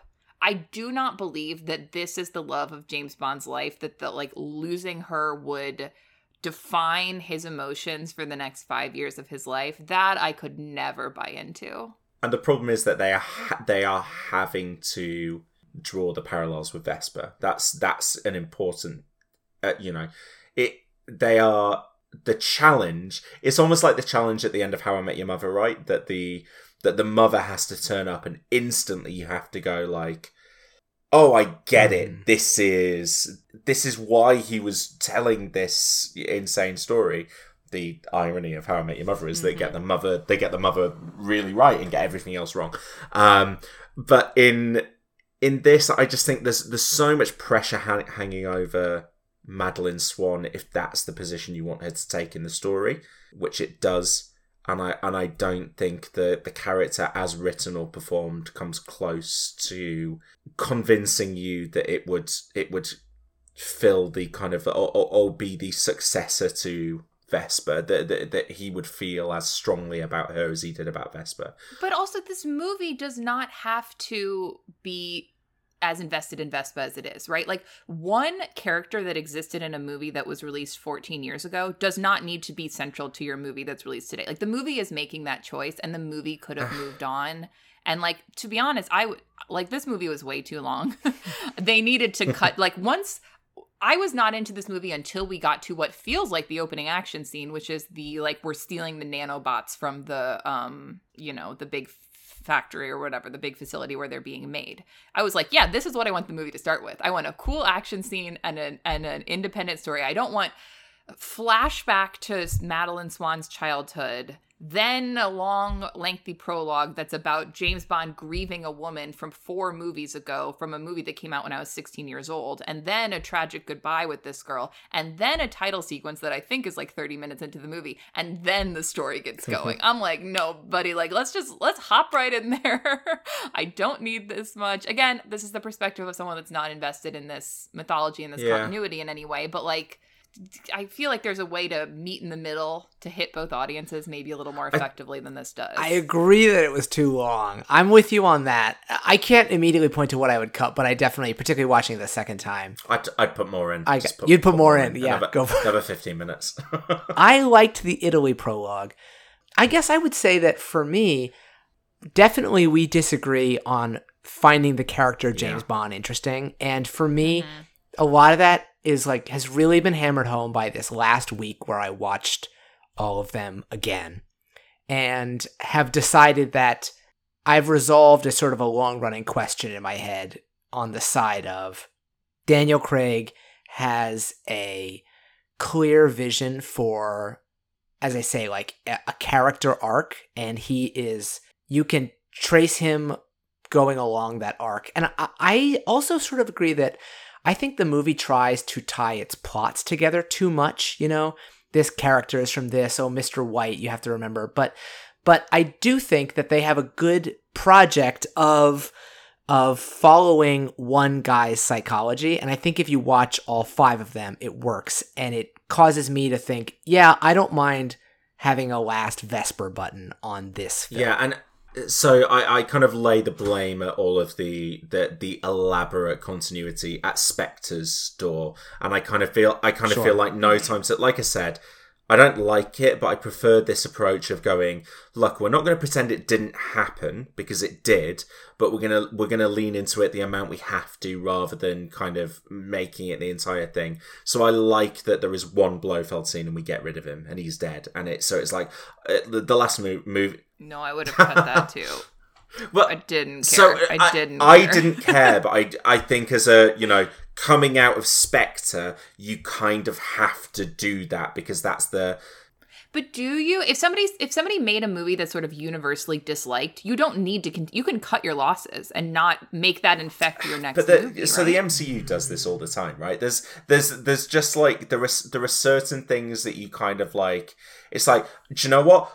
Even though it doesn't work for this movie, we have to pause and talk about the Infinity Stones right now. Yeah, I don't like that either. But cut that. So what I'm saying is, I understand why all of that stuff was in there. Whereas while I didn't particularly, I don't particularly care about any of it. I don't think that Madeline's a particularly interesting character. I do, yeah. The same as Ned, I really need to fight the corner of Daniel Craig's Bond being an interesting character, and I can completely understand, Caroline, your perspective and not finding him interesting. And if you're saying all of that stuff in Italy was boring to you, well, that's probably because you don't care about the character. Whereas I do, and I care about the Craig version of this character and all of the echoes back through. And so, as a Bond fan, the moment that they're driving along a cliffside road and James says to Madeline, "We've got all the time in the world," my fist is in my mouth going, oh no, what is about to happen? And I did think, that kind of sense of inevitable dread hung over this entire movie, and that was something else that I kind of liked about it, that it had this, even in its lighter moments and its silliness, it had this kind of air of watch out, just watch out, because this is for sure. And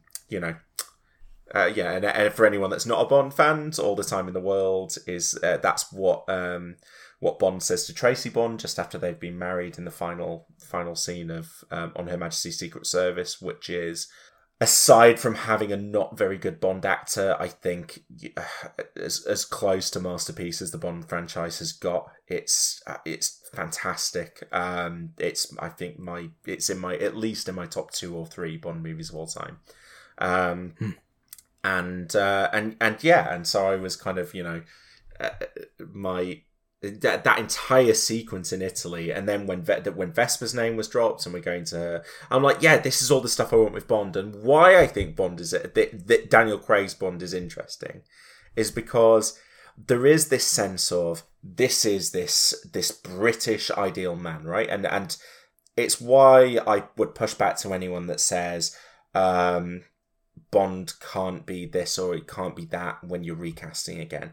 The only things that for me Bond, if you want to explore the full extent of Bond, I think he needs to be British. No, of course he needs to be British. I think he needs to be male.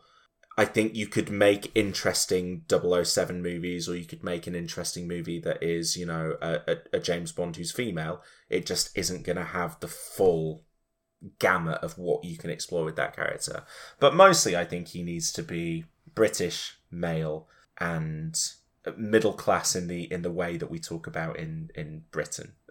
Middle class being kind of, public school educated, little bit of a silver spoon, the RP accent. He's a man that has a certain amount of entitlement and refinement, and the good and the bad that goes with both of those things. And what I have liked about the Craig era is that he is this British middle class ideal. He has that throwback to the Empire and to wartime of being this British cad who is travelling around the world in his tuxedo and bedding women and shooting bad guys, and I think it does harken back to that British wartime spirit of, we're going out into Europe to stop the Nazis, and while we're there, by hell, we'll have a jolly good time,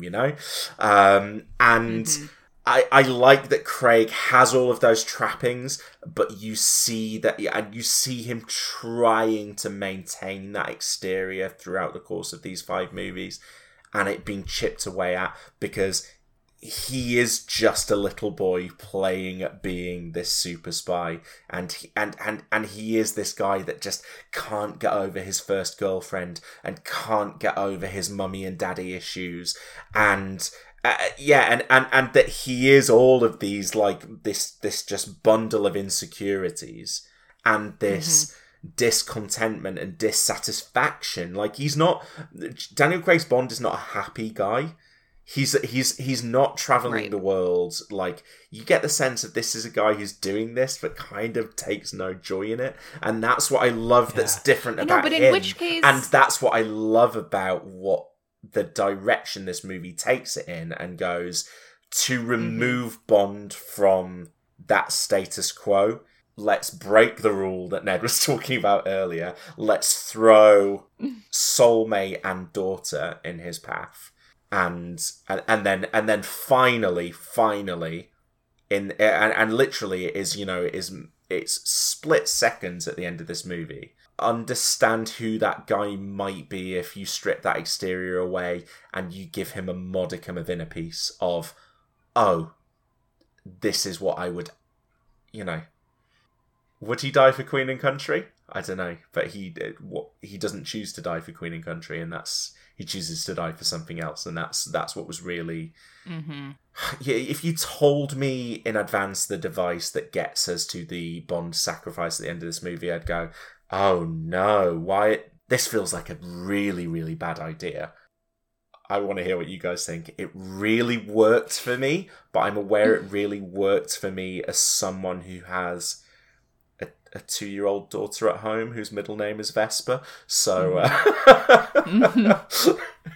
And the plot you're talking about, there's essentially the plot of this movie is that, to quote The Office, there's a government-created killer nanorobot virus that M has inadvertently created, falls into multiple people's hands. I know we at one point had thought maybe we would talk through the plot of this movie, but I feel like base level, you got this thing created, it's going back and forth through different villains. Ultimately, tragically, James Bond is infected with this DNA weapon that means he can never touch his love and his daughter again without killing them. And because he's also injured and he's staying behind to save them. Not even touch them though, right? That what they've established about the nanobot is basically you pass it between anyone you come into contact with. And it's such nonsense, right? But it's old school Bond nonsense and I like it. Except it's 21st century because it's nanobots. Nanobots. But and I can also see why, given this central premise, that they were really willing to not release this movie right at the start of a global pandemic where a virus is very easily transmitted around people and ultimately, will kill the most vulnerable. But yeah, that Bond basically, if he comes into contact with someone, the nanobots have passed that person, and eventually, because it is merged with Bond, if it can pass back to that person and eventually get to them. So Bond really can't, he couldn't even make the decision to just live and never see his wife and child again. Just by virtue of seeing another person, he would be putting them in danger. I think that thing that you just explained only really came clear to me with some later thoughts. I do think I don't know how much clearer they could have made it in the movie. There was already so much exposition, but I did have a friend who I saw it with stand up after the first viewing and say, so that was about a guy who would rather die than live in quarantine. I was like, kind of, I guess. I mean, it did feel like it was at least, I'm not necessarily the one that's going to nitpick the plot. It did feel like, well, maybe you could try to do a little more research into this before you really make this decision. To be fair, he's also been shot about 5 times and had to stay back. Would have been the glass tricky doors, anyway, whatever. But emotionally, he makes the decision of, I'm not giving up. This is now the mission. Yeah. See, I think I'm the opposite of you, Joe, where you said that this sounds silly on paper, but it really worked for you in practice. I actually think it sounds really cool on paper. I quite like sort of a tragic separation story. I think of Will and Lyra in the Golden Compass series, Caroline, or the Doctor Rose and Doctor Who. Don't invoke that. Go there. These things, I actually things that are like that, we have to be separated, usually really hit me. But in this case, because it's not that doesn't work for me on paper. It's the idea of Bond having a daughter in the first place. It just that doesn't. I feel like that's the kind of thing that it's like Superman having a kid in Superman. It's in Superman Returns, and and it feels almost kind of canon breaking. And there's also to flashback to Casino Royale. There's an implication in the Fleming novels that the torture scene he undergoes at the hands of Le Chiffre in Casino Royale leaves him infertile, and that's one of the reasons that he can. I was going to say, for want of a better phrase, but I'm happy to say it, that he can raw dog his way around the world with little concern. It does feel kind of it does feel like you should just have a vasectomy, right? The way they do with the Black Widow thing. Just feels like if you're going to be this international spy. I don't mind it.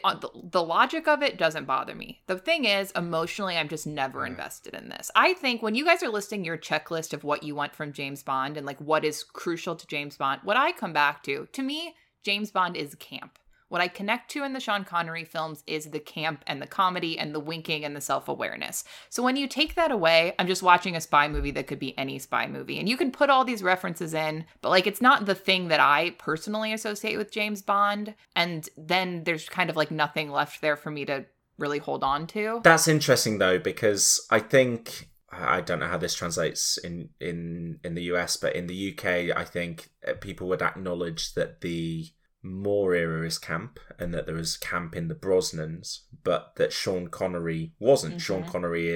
Sean Connery is masculinity personified, and maybe there's some silliness around him as it goes further on, but his Bond is not camp. Aren't they? It's kitschy, oh, I have these fun gadgets, and I'm saying I'm not like a sexy one-liner, but like in a kind of winking That's way. a fine line. I mean, him coming out of the wetsuit and having the tuxedo on is like, that is one like sort of subgenre of camp. Yeah, Although it's definitely different from like Roger Moore driving the gondola with wheels around Venice. It's not psychological realism. It's fun, right? Like the point of the Connery Bond. I mean, again, I'm not. You guys are the experts. I'm certainly not. But isn't it? There's like a fun at moments, but then it. again, you know, like I would invoke stuff like, you know, from Russia with Love, which is, and maybe this comes back to my favorite Bonds. I think my favorite Bonds are Casino Royale, From Russia with Love, and On Her Majesty's Secret Service, which are all more a little bit more gritty and grounded, and a little bit more. The violence is the fight. You know, the fights are a little bit more physical. It's less gadget based. It's more. So the spycraft is more important. And I think, you know, that's I've not read all of the Fleming stuff, but that from what I do know, that's closer to what Fleming did. And so that's always, I think, the side of Bond that I'm instinctively more drawn to. However, I do still have affection for all of those campy elements that you're talking about, because that's all Bond too. Well, like, here's a question. If this were a movie, say that they filed the serial numbers off. This was not called James Bond, and you guys just went to see this movie. Would you like it as much as you do, knowing, you know what I mean? Like, how much of you guys liking this movie is tied to, like, the fun of adaptation versus what's on screen is inherently engaging? A decent amount is certainly tied to, as I say, like, not just to having, you know, like if this was the first one, you just say like, the agent lost his friend who works for the CIA, and I had no like 60-year history, I'd say that's sad, I guess. I don't know. I do think that a lot of, to answer your question as asked, like, a lot of the fun of it does have to do with those things. Although I would also argue this movie has a lot of good fun anyway. Like, I think it is just it's got some solid action. It's got some, I think, some really fun spy camp. I loved the Ana de Armas set piece, and Spectre Spectre getting revealed like they're the, you know, Nicholas Rogue's witches, you know, like just like all these just ghoulish faces emerging from the crowd to be like, aha, now we get to watch him die. Like I loved that, and I loved I thought Ana de Armas was fantastic. She runs away with that sequence, and completely agree. You know, the contrast of Bond and Madeline to Ana de Armas being like, take your clothes off, and he's like, oh, and she's like, oh, no, look at us. I mean, you're hot, sure, but you're also like 30 years older than me. Let's just not do that. Yeah. And I did like that he doesn't, you know, there's a similar thing with Lashana Lynch, right? Where she's like, I know how to get inside this guy's sanctum. It's to make him think that I'm going to get inside his bed. And that's not happening. And that happens to Bond a few times throughout the movie. Yeah, almost exclusively. That's like definitely a runner. The Cuba section is amazing. I wish the whole movie. It's the highlight of the movie. That was it was such the highlight. It was so fun. Ana de Armas, she has a personality. That is a character that has a very fun and unique personality, and I enjoy watching it. It doesn't feel generic in the way that I think, you know, my flaw of it is that I don't always know what there is to draw me to these movies beyond to watch this movie instead of a Mission Impossible movie or a Charlie's Angels movie or what, you know, any sort of spy movie. And it is in that Cuba section where I was like, yes, this is, you know, not as campy as Bond could be, but certainly fun and effervescent and unique and creative and has a lot of personality within that character and within that sequence. And like, I wanted the whole movie to be that because I loved that whole sequence. It's really so much. Difficult to answer your original question though about would I like this movie if it wasn't a Bond movie, because I don't know, probably, you know, there are lots of for me generic action thrillers that I don't care for. But also, this movie, by its very nature, is so, like, by its design, is in conversation with a 60-year screen history.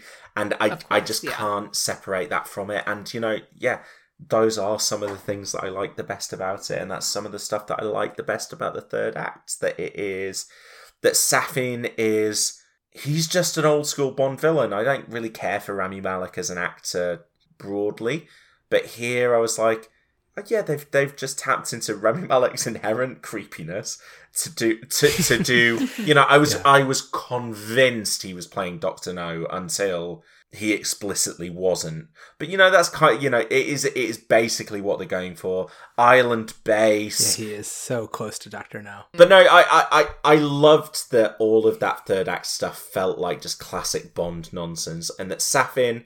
Okay, you've told me he's got this connection to Madeline. It doesn't really matter, other than that's the driving plot point towards him infecting Bond. Is it so he's jealous? Yeah. I found him hard to hold on to. My experience was that I guess because this movie had been in production for so long, I somehow had it in my head that Rami Malek was in Spectre. And so this entire time watching the movie, I was like, you know, this character doesn't make sense, but I'm sure, like with Madeline Swan, if I had seen Spectre, I would completely understand everything. And like, wow, how interesting that they're filling in all this backstory with him and Madeline that I'm sure wasn't covered in the last movie. And it would all make sense if I watched that. And I found out he was only in this movie. I was like, what the hell? Like, what was he? Why? What? Like, nothing about it made sense. Now I need to pull a Ned and go rewatch it. But you know, I'm not. That everything we know about him is. I don't think this anything movie. about him really matters in the movie, other than that he is a villain who is getting in Bond's way. Sure. Yeah, and there are scores of it. You know, Dr. No doesn't turn up until the third act in Dr. No. You don't meet him until then, because he doesn't matter. He's the villain, and he's the name in the title of the movie, but he doesn't matter. And so in that third act, all I really cared about was Bond. And at that point, I am finding it very, very easy to put myself in the shoes of a guy who is looking at this girl who, by the way, the casting of Mathilde, who I don't know whether the eyes were done with contacts or CG or whatever, but you look at her and you're like, even when Madeline says, "Oh, she's not your daughter," you're like, she is, though. I know immediately that she is. Doesn't even Bond say that? Yeah. And she is so adorable. And I mean, I would have given my life to save the Doudou. Le Doudou needed saving, and but yeah, I felt. And I remember, actually, so this is a decade ago, before I was a dad. My daughter is 2. But when Under the Skin came out, I don't know if you've seen that, the Jonathan Glazer movie with Scarlett Johansson. There is a scene in that movie which is really harrowing, because like the alien character in that movie just doesn't understand humanity, and she's kind of traveling through and trying to kind of like experience it. And also trying to feed. And she, in one sequence, separates a baby from its parents. And there is a shot of a baby crying, the baby left behind on the beach crying, just completely and utterly helpless. And I remember at the time thinking like, oh, that's unpleasant. And then someone who was, a father of a child of a similar age walking out and going, oh my god, that just I almost couldn't concentrate on anything that followed in the movie, because the idea of that baby left on the beach, right, completely helpless, and something that's that age, you need to just constantly be, your job is to keep it alive, and seeing this baby then in tears as well, because its only connection to the world has been removed from it. And now I watch that movie and I'm like, oh my god, I'm scared to watch that movie because of that scene. And I am very aware that this is my personal experience clouding this, but the moment the daughter element, so I've said I don't really think there's much chemistry with Madeline, but the moment the daughter element was introduced, I was just like, oh yeah, no, I get it. And the way that and we've not said his name, but Kerry Fukunaga, I think, does a fantastic job. I think this is one of the best directed, but the first American to direct a Bond film. Fascinating. Yeah. It's gone this long, but I think he does a fantastic job. I think particularly that pre-title sequence is gorgeous, and the shot where Madeline and Mathilde are leaving and Bond looks at them for the last time. I was like, oh, he's looking at them for the last time. And then he goes back in, and I should say, at the start of this movie, I have gasped when the Universal logo has turned into the gun barrel. I genuinely gasped. Like I was like, the new distributor has worked for this movie already. Great, okay. And then the sequence then in the base where he turns and kind of does the gun barrel sequence in continuity of the movie. That was a great little bit. I was like, oh, this is so good. And then he's traveling up the stairway, and I was talking to Reese about this, and he was like, oh, it was such a boring sequence where he's just going up a concrete staircase and just taking out villains. Like and I can see Caroline nodding, going, yeah, like, that is generic third act bullshit, where he's just... No, I didn't hate that. Yeah. It wasn't my favorite, but I didn't hate I'm it. watching a level of GoldenEye right now. This is GoldenEye. Someone's popping out from behind a different corner of the staircase, and, like... It just, like, and we're nodding to... The fact that it was styled as one shot is like... Yeah. I don't know if it really was or not, but I think long shots are just so wonderful because you have this sense of the actor's, like, virtuosity in performing it. And that meta layer of being like, broken old Craig couldn't walk on his knee anymore, is just hustling his ass up that tower block. And I also liked with it being that kind of, like, you know, winding staircase approach, is it feels like a throwback to that fight scene in Casino Royale where it takes him it's like a 10-minute fight scene to just defeat this one guy, and here he is now, the wizened old pro, just all the way up the stairs. And it's fitting that because Fukunaga had that, he did the first season of True Detective, which I actually feel like really repopularized this idea of a long one-take fight sequence like that. I think they're really trendy right now, and I feel like he was right at the cusp of that. So it's appropriate that he has now swung back around and given us another one. So yeah, when he gets up to the roof and he looks out and he gives the phone call, I am just like, I get it, because I'm like, I don't even have to think about why he's made this decision. It completely makes sense. Mm-hmm. And then just, you know, and Ned, I'm really interested how this moment played for you as someone who, you know, has had the same kind of lifelong relationship with Bond. Seeing that character die, and again, I'm the person who feels like the end of Rogue One is a cheap trick, because it's like, none of those characters were interesting in this movie. I don't care. See, I'm the opposite on that. I'm so much more invested in Rogue One. I completely get that. But from a personal point of view, I'm watching James Bond die. I sat in my seat in the cinema until Louis Armstrong had finished playing over the closing credits. I couldn't move. I was just like... And like I said, I kind of thought that was where the movie was going from the first scene. I had been teed up for a number of years for that being a possibility. That sequence held incredible power for me that... Like I said, I've got it marked down as a 4-star movie in my letterbox because I'm like, it's a good Bond movie. But just personally, and knowing kind of, you know, what the Bond franchise, what the Bond movies have meant to me in my life, and what that character represents for good and bad, just seeing someone who, you know, he is the for me, he is the most invulnerable character in cinema. He's the guy that can have a laser pointed at his gentleman's agreement and walk away unscathed. You know, there's always something that Bond will be able to do. And yeah, I thought it was incredibly powerful watching that invulnerable character die, but also him making the decision to allow it to happen for just for something that the Craig Bond had been battling against since the first movie, which was allowing himself to be vulnerable to human connection. Mm-hmm. So Ned, how did all this stuff play for you? I think that for me, when you said 2 big spoilers for this movie, I thought you were going to say Bond dies and Bond has a kid. Yeah. Bond having a kid, as you said, is kind of feels like it is a swerve on the unbreakable like rules and structures of Bond. Mm-hmm. And I found... It really is just Endgame. It is just Tony Stark's arc in Endgame.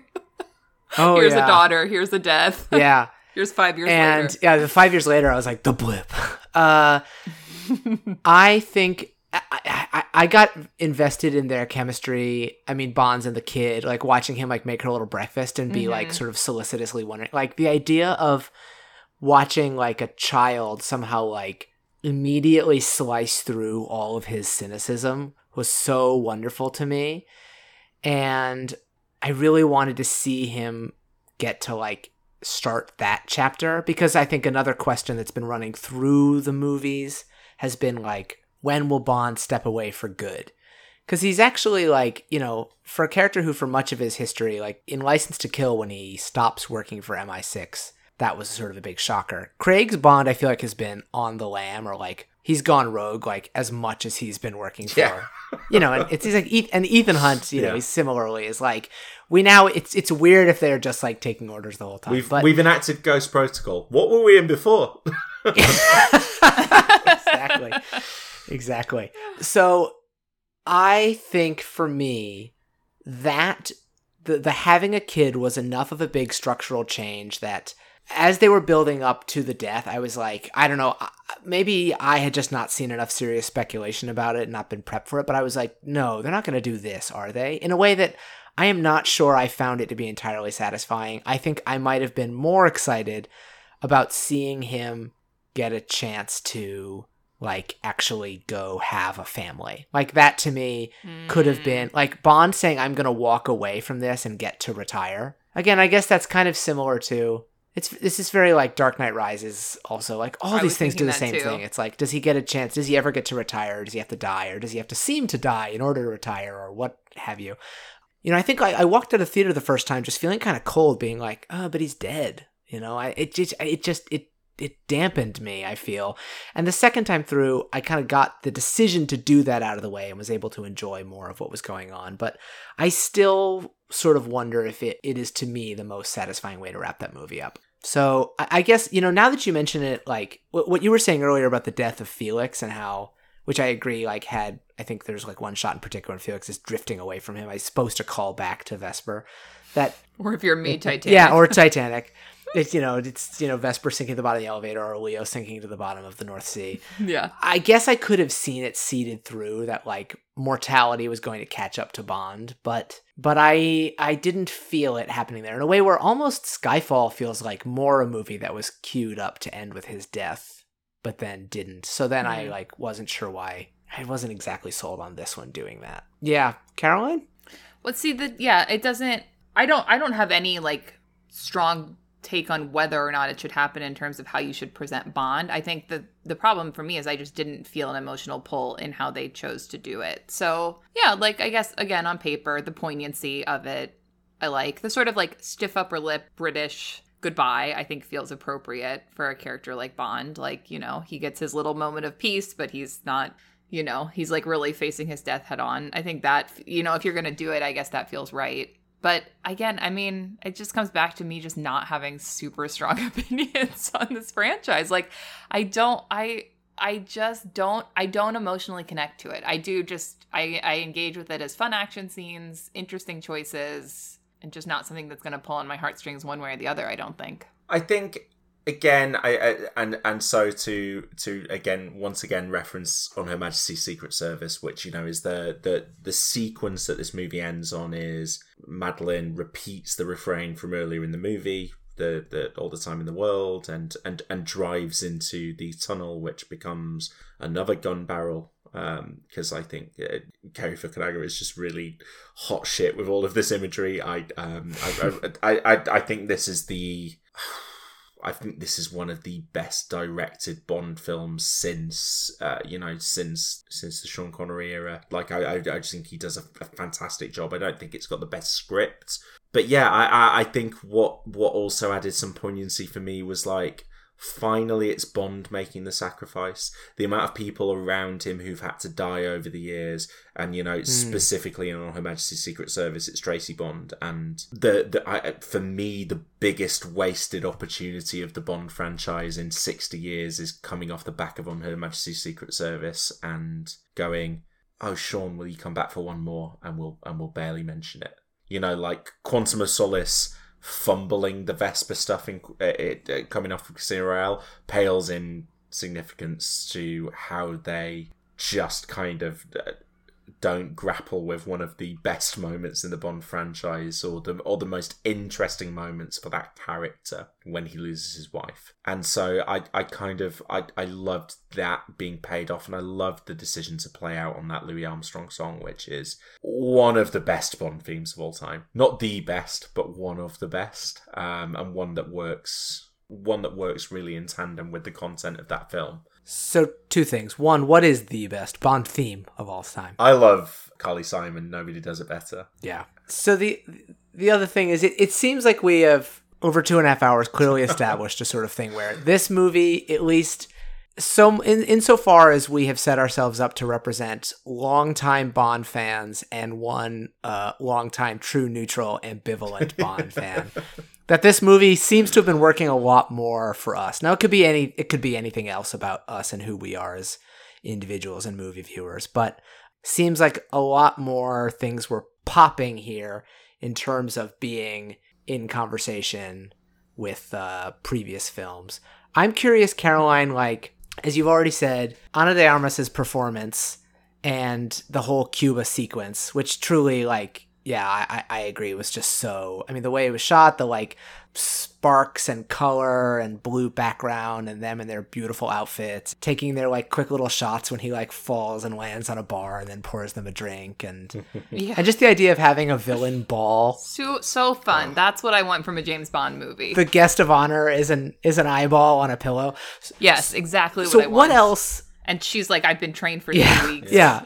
I'll figure it out. Anything else in this movie, Caroline, that was really working for you? There were some, I really like the scene, the sort of opening car chase. He leaps off the bridge with the rope, and then I like when they're in the car and they're getting shot at and Madeline's freaking out, and he's just like so passive aggressively like, you will sit here until I feel like I am ready to drive away. That kind of stuff is fun. Like, I don't know. There were probably 1 or 2 action scenes I would have cut. Like, I think the concept of Lashana Lynch's character is super fun. I always love seeing Ben Whishaw as Q. I couldn't get that Mary Poppins song, the Mary Poppins Return song, out of my head. Like, since you left and went away. I kept thinking about that. I was like, a Q will break out in song. So, like, yeah, all the little side character stuff. Again, the people that have personalities, the gadgets. I liked the nano robot facility breakout scene with the magnets. But for the most part, they're like little snippets here and there that, again, super engaging. I could watch it on TV and like enjoy. Can I throw out one? I know we're kind of like trying to wrap up here, but can I throw out like one bomb as we're we don't throw a bomb. We don't need to wrap up. I wonder if I don't think Daniel Craig is hot. To me, he's not hot. And I wonder if the majority of if anyone investing in James Bond is just finding him inherently like attractive and appealing. And I don't. And I wonder if that is sort of a wall that I find with like connecting to this character. And I also don't really find the James Bond archetype attractive. Not that I even find it problematic or offensive. It's just not a character where I'm like, ooh, I get the appeal and I am sucked into this story. I'm kind of like, this guy seems kind of obnoxious, whatever. I don't need to invest in him. And I will say, Daniel Craig, the one time I have found him really hot is in The Girl in the Dragon Tattoo. So I think he can play, in which he is playing like wounded, disheveled, idealistic journalist in a sweater. Like, that's the kind of Daniel Craig that I'm going to be drawn to. Daniel Craig as like stoic, icy, suave man with no personality. It's just, there's nothing to suck me in.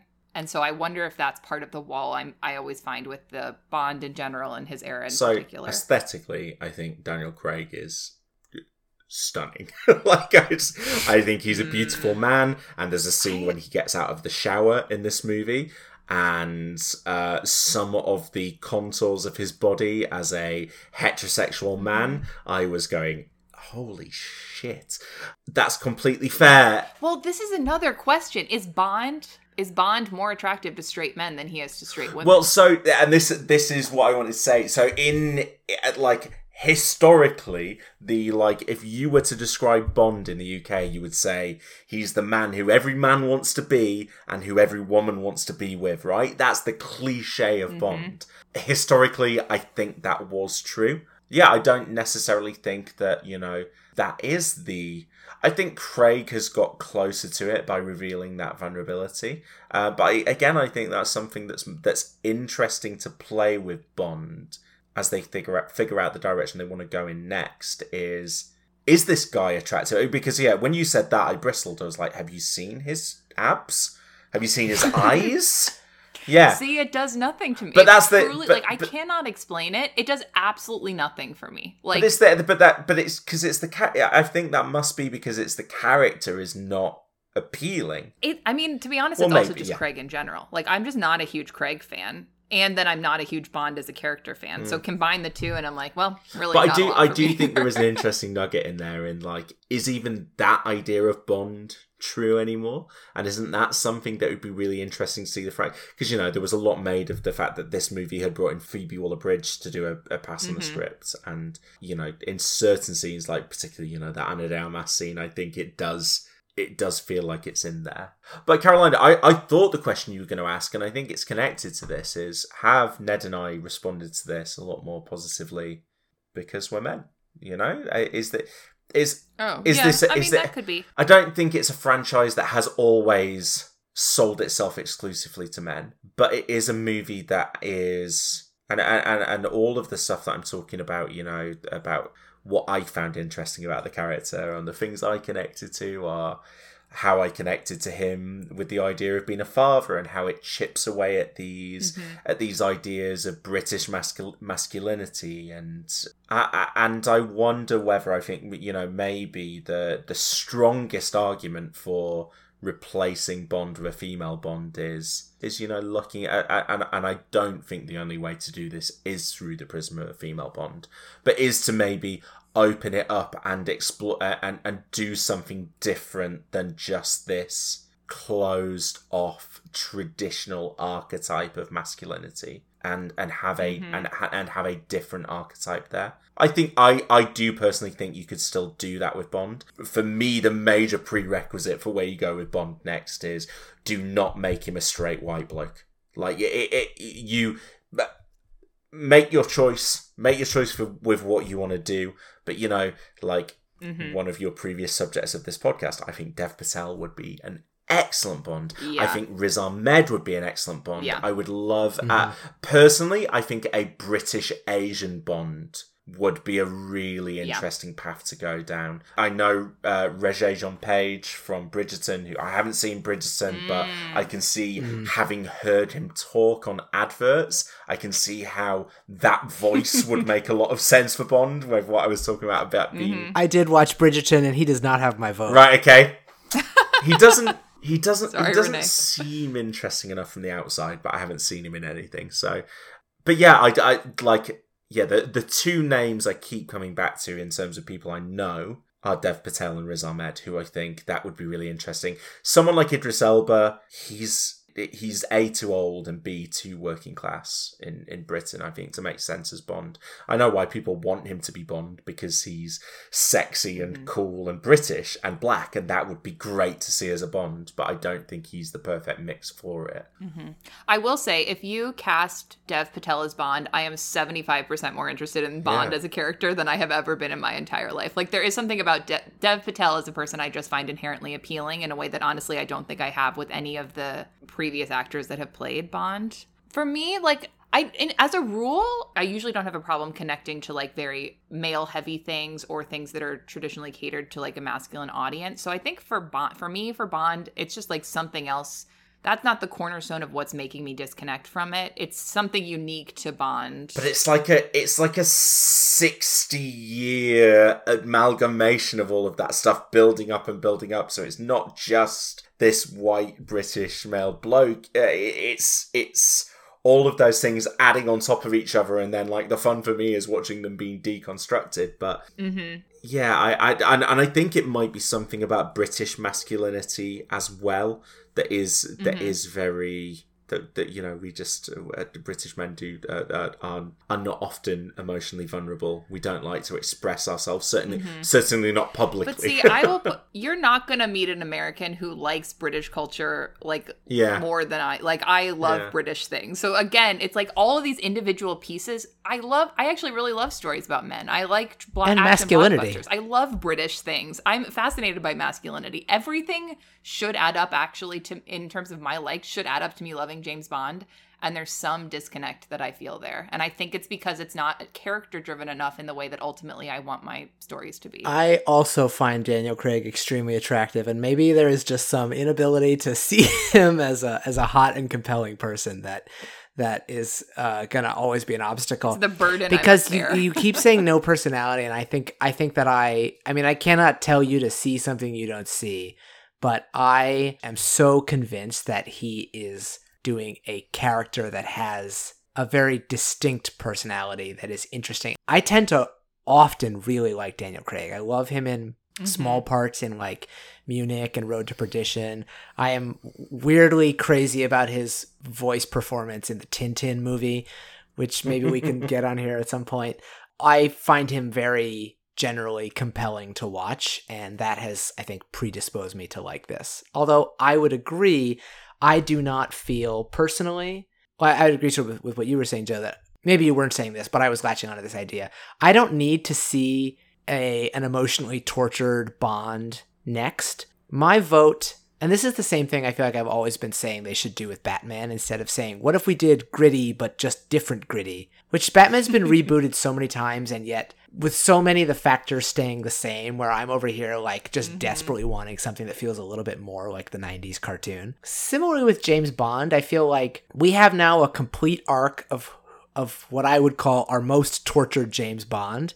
And I would be fine with someone who, with something that played up the, you know, just going for a little bit, playing up the camp, playing up the charisma.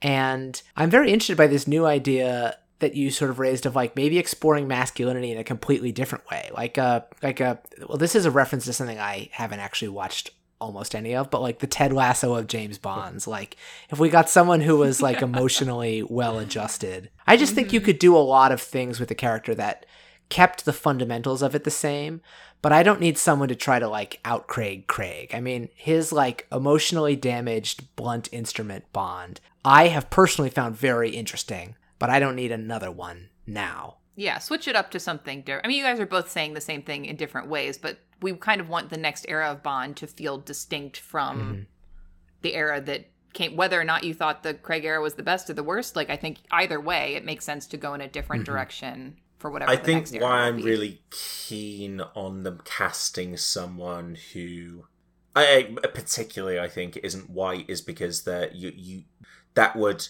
instantly add a different dynamic to that character that doesn't break. You could still have a very entitled, very, someone who had a the right kind of upbringing in the UK, but whose experience would be coloured by the way they were treated because of, potentially their race or potentially their sexuality or their gender. I think that would be something that would be more interesting to explore, and not like in a little winky way. Like I thought it was nice. I thought it was good when they did it. I thought it was a net positive. But like Caroline, there's a scene in Skyfall where essentially the villain says to Bond, "Have you ever had to seduce any men?" And he just kind of goes like, basically his answer is obviously. That's the job. And convincently, we've never shown any of that on screen in 60 years. But don't worry, off screen. Exactly. And again, I don't think James Bond, the character, makes sense as a woman. But I think if the decision was made of we want to make a female 007, I think equally that would be really rich path to go down. I know some people think that it would be really interesting to take Bond back into a period setting and maybe make 60s set Bonds again.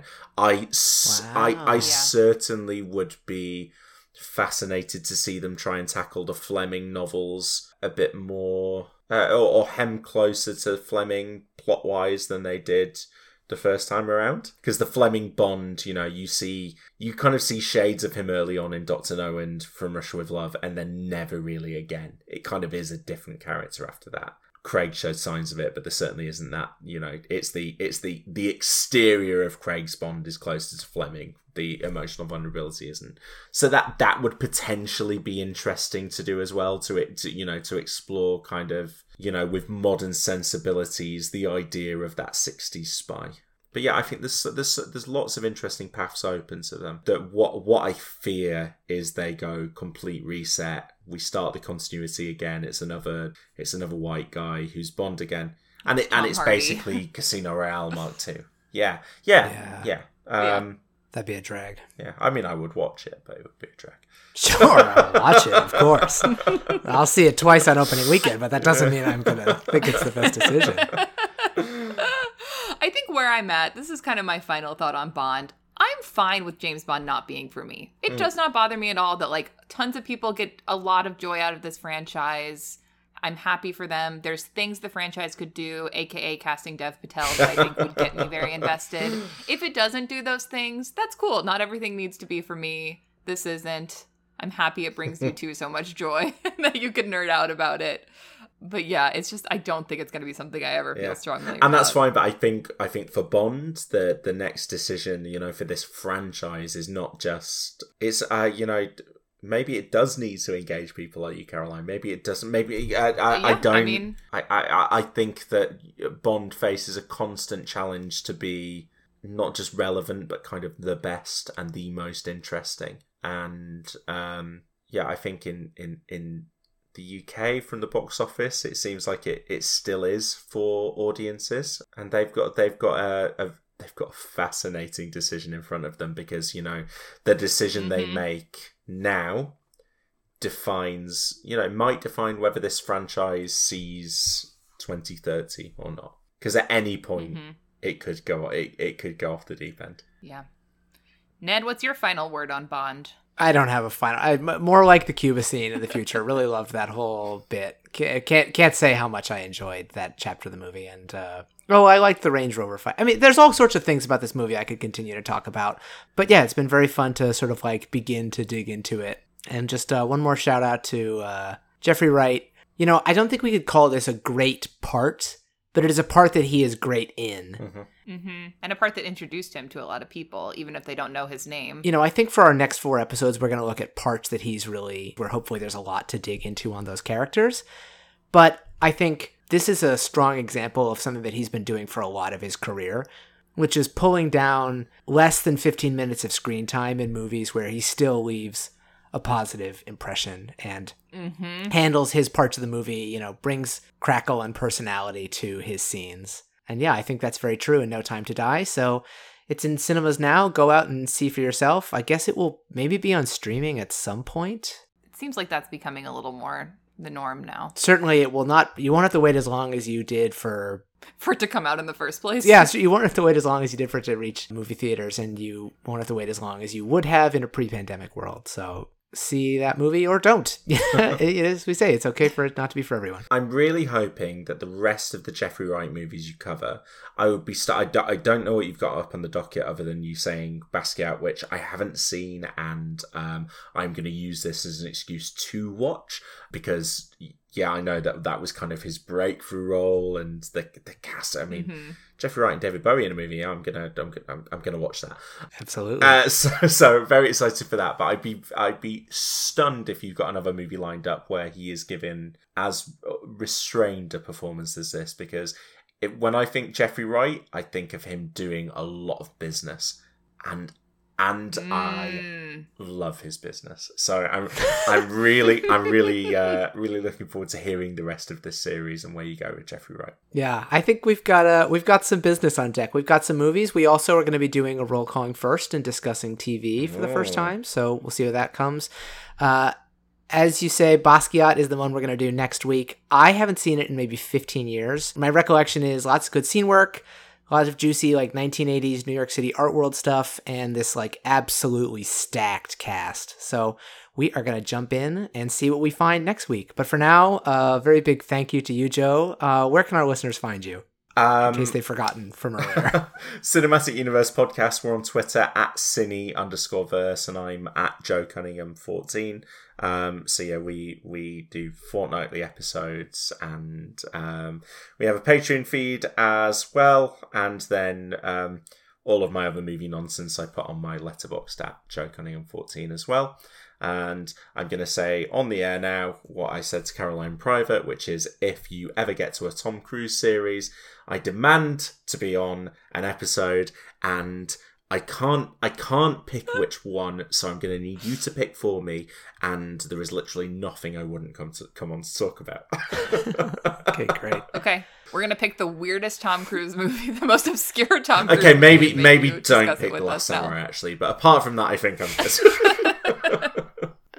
No, we'll come to you first, and we'll give you first dibs on any and all future Tom Cruise projects. And clearly, Ned and I are both big fans of Cinematic Universe, so we can't recommend that enough. And check out your recent episode that touches on What If you need more Jeffrey Wright content in your life. We've got a nice little crossover. Yeah. We need to get there. both of you guys on together for a future episode. That is okay. We'll pencil that in right now. Beautiful. Looking forward to it. Roll Calling is produced and recorded by us, Ned Baker and Caroline Cedar. Our theme music was created by Patrick Buddy, and our logo was designed by Nick Wonsersky. You can follow us on Twitter at RollCalling and email us at rollcalling@gmail.com. That's roll, R-O-L-E. We'll be back next time to continue our Jeffrey Wright series with Basquiat. Until then... Yes, considerably.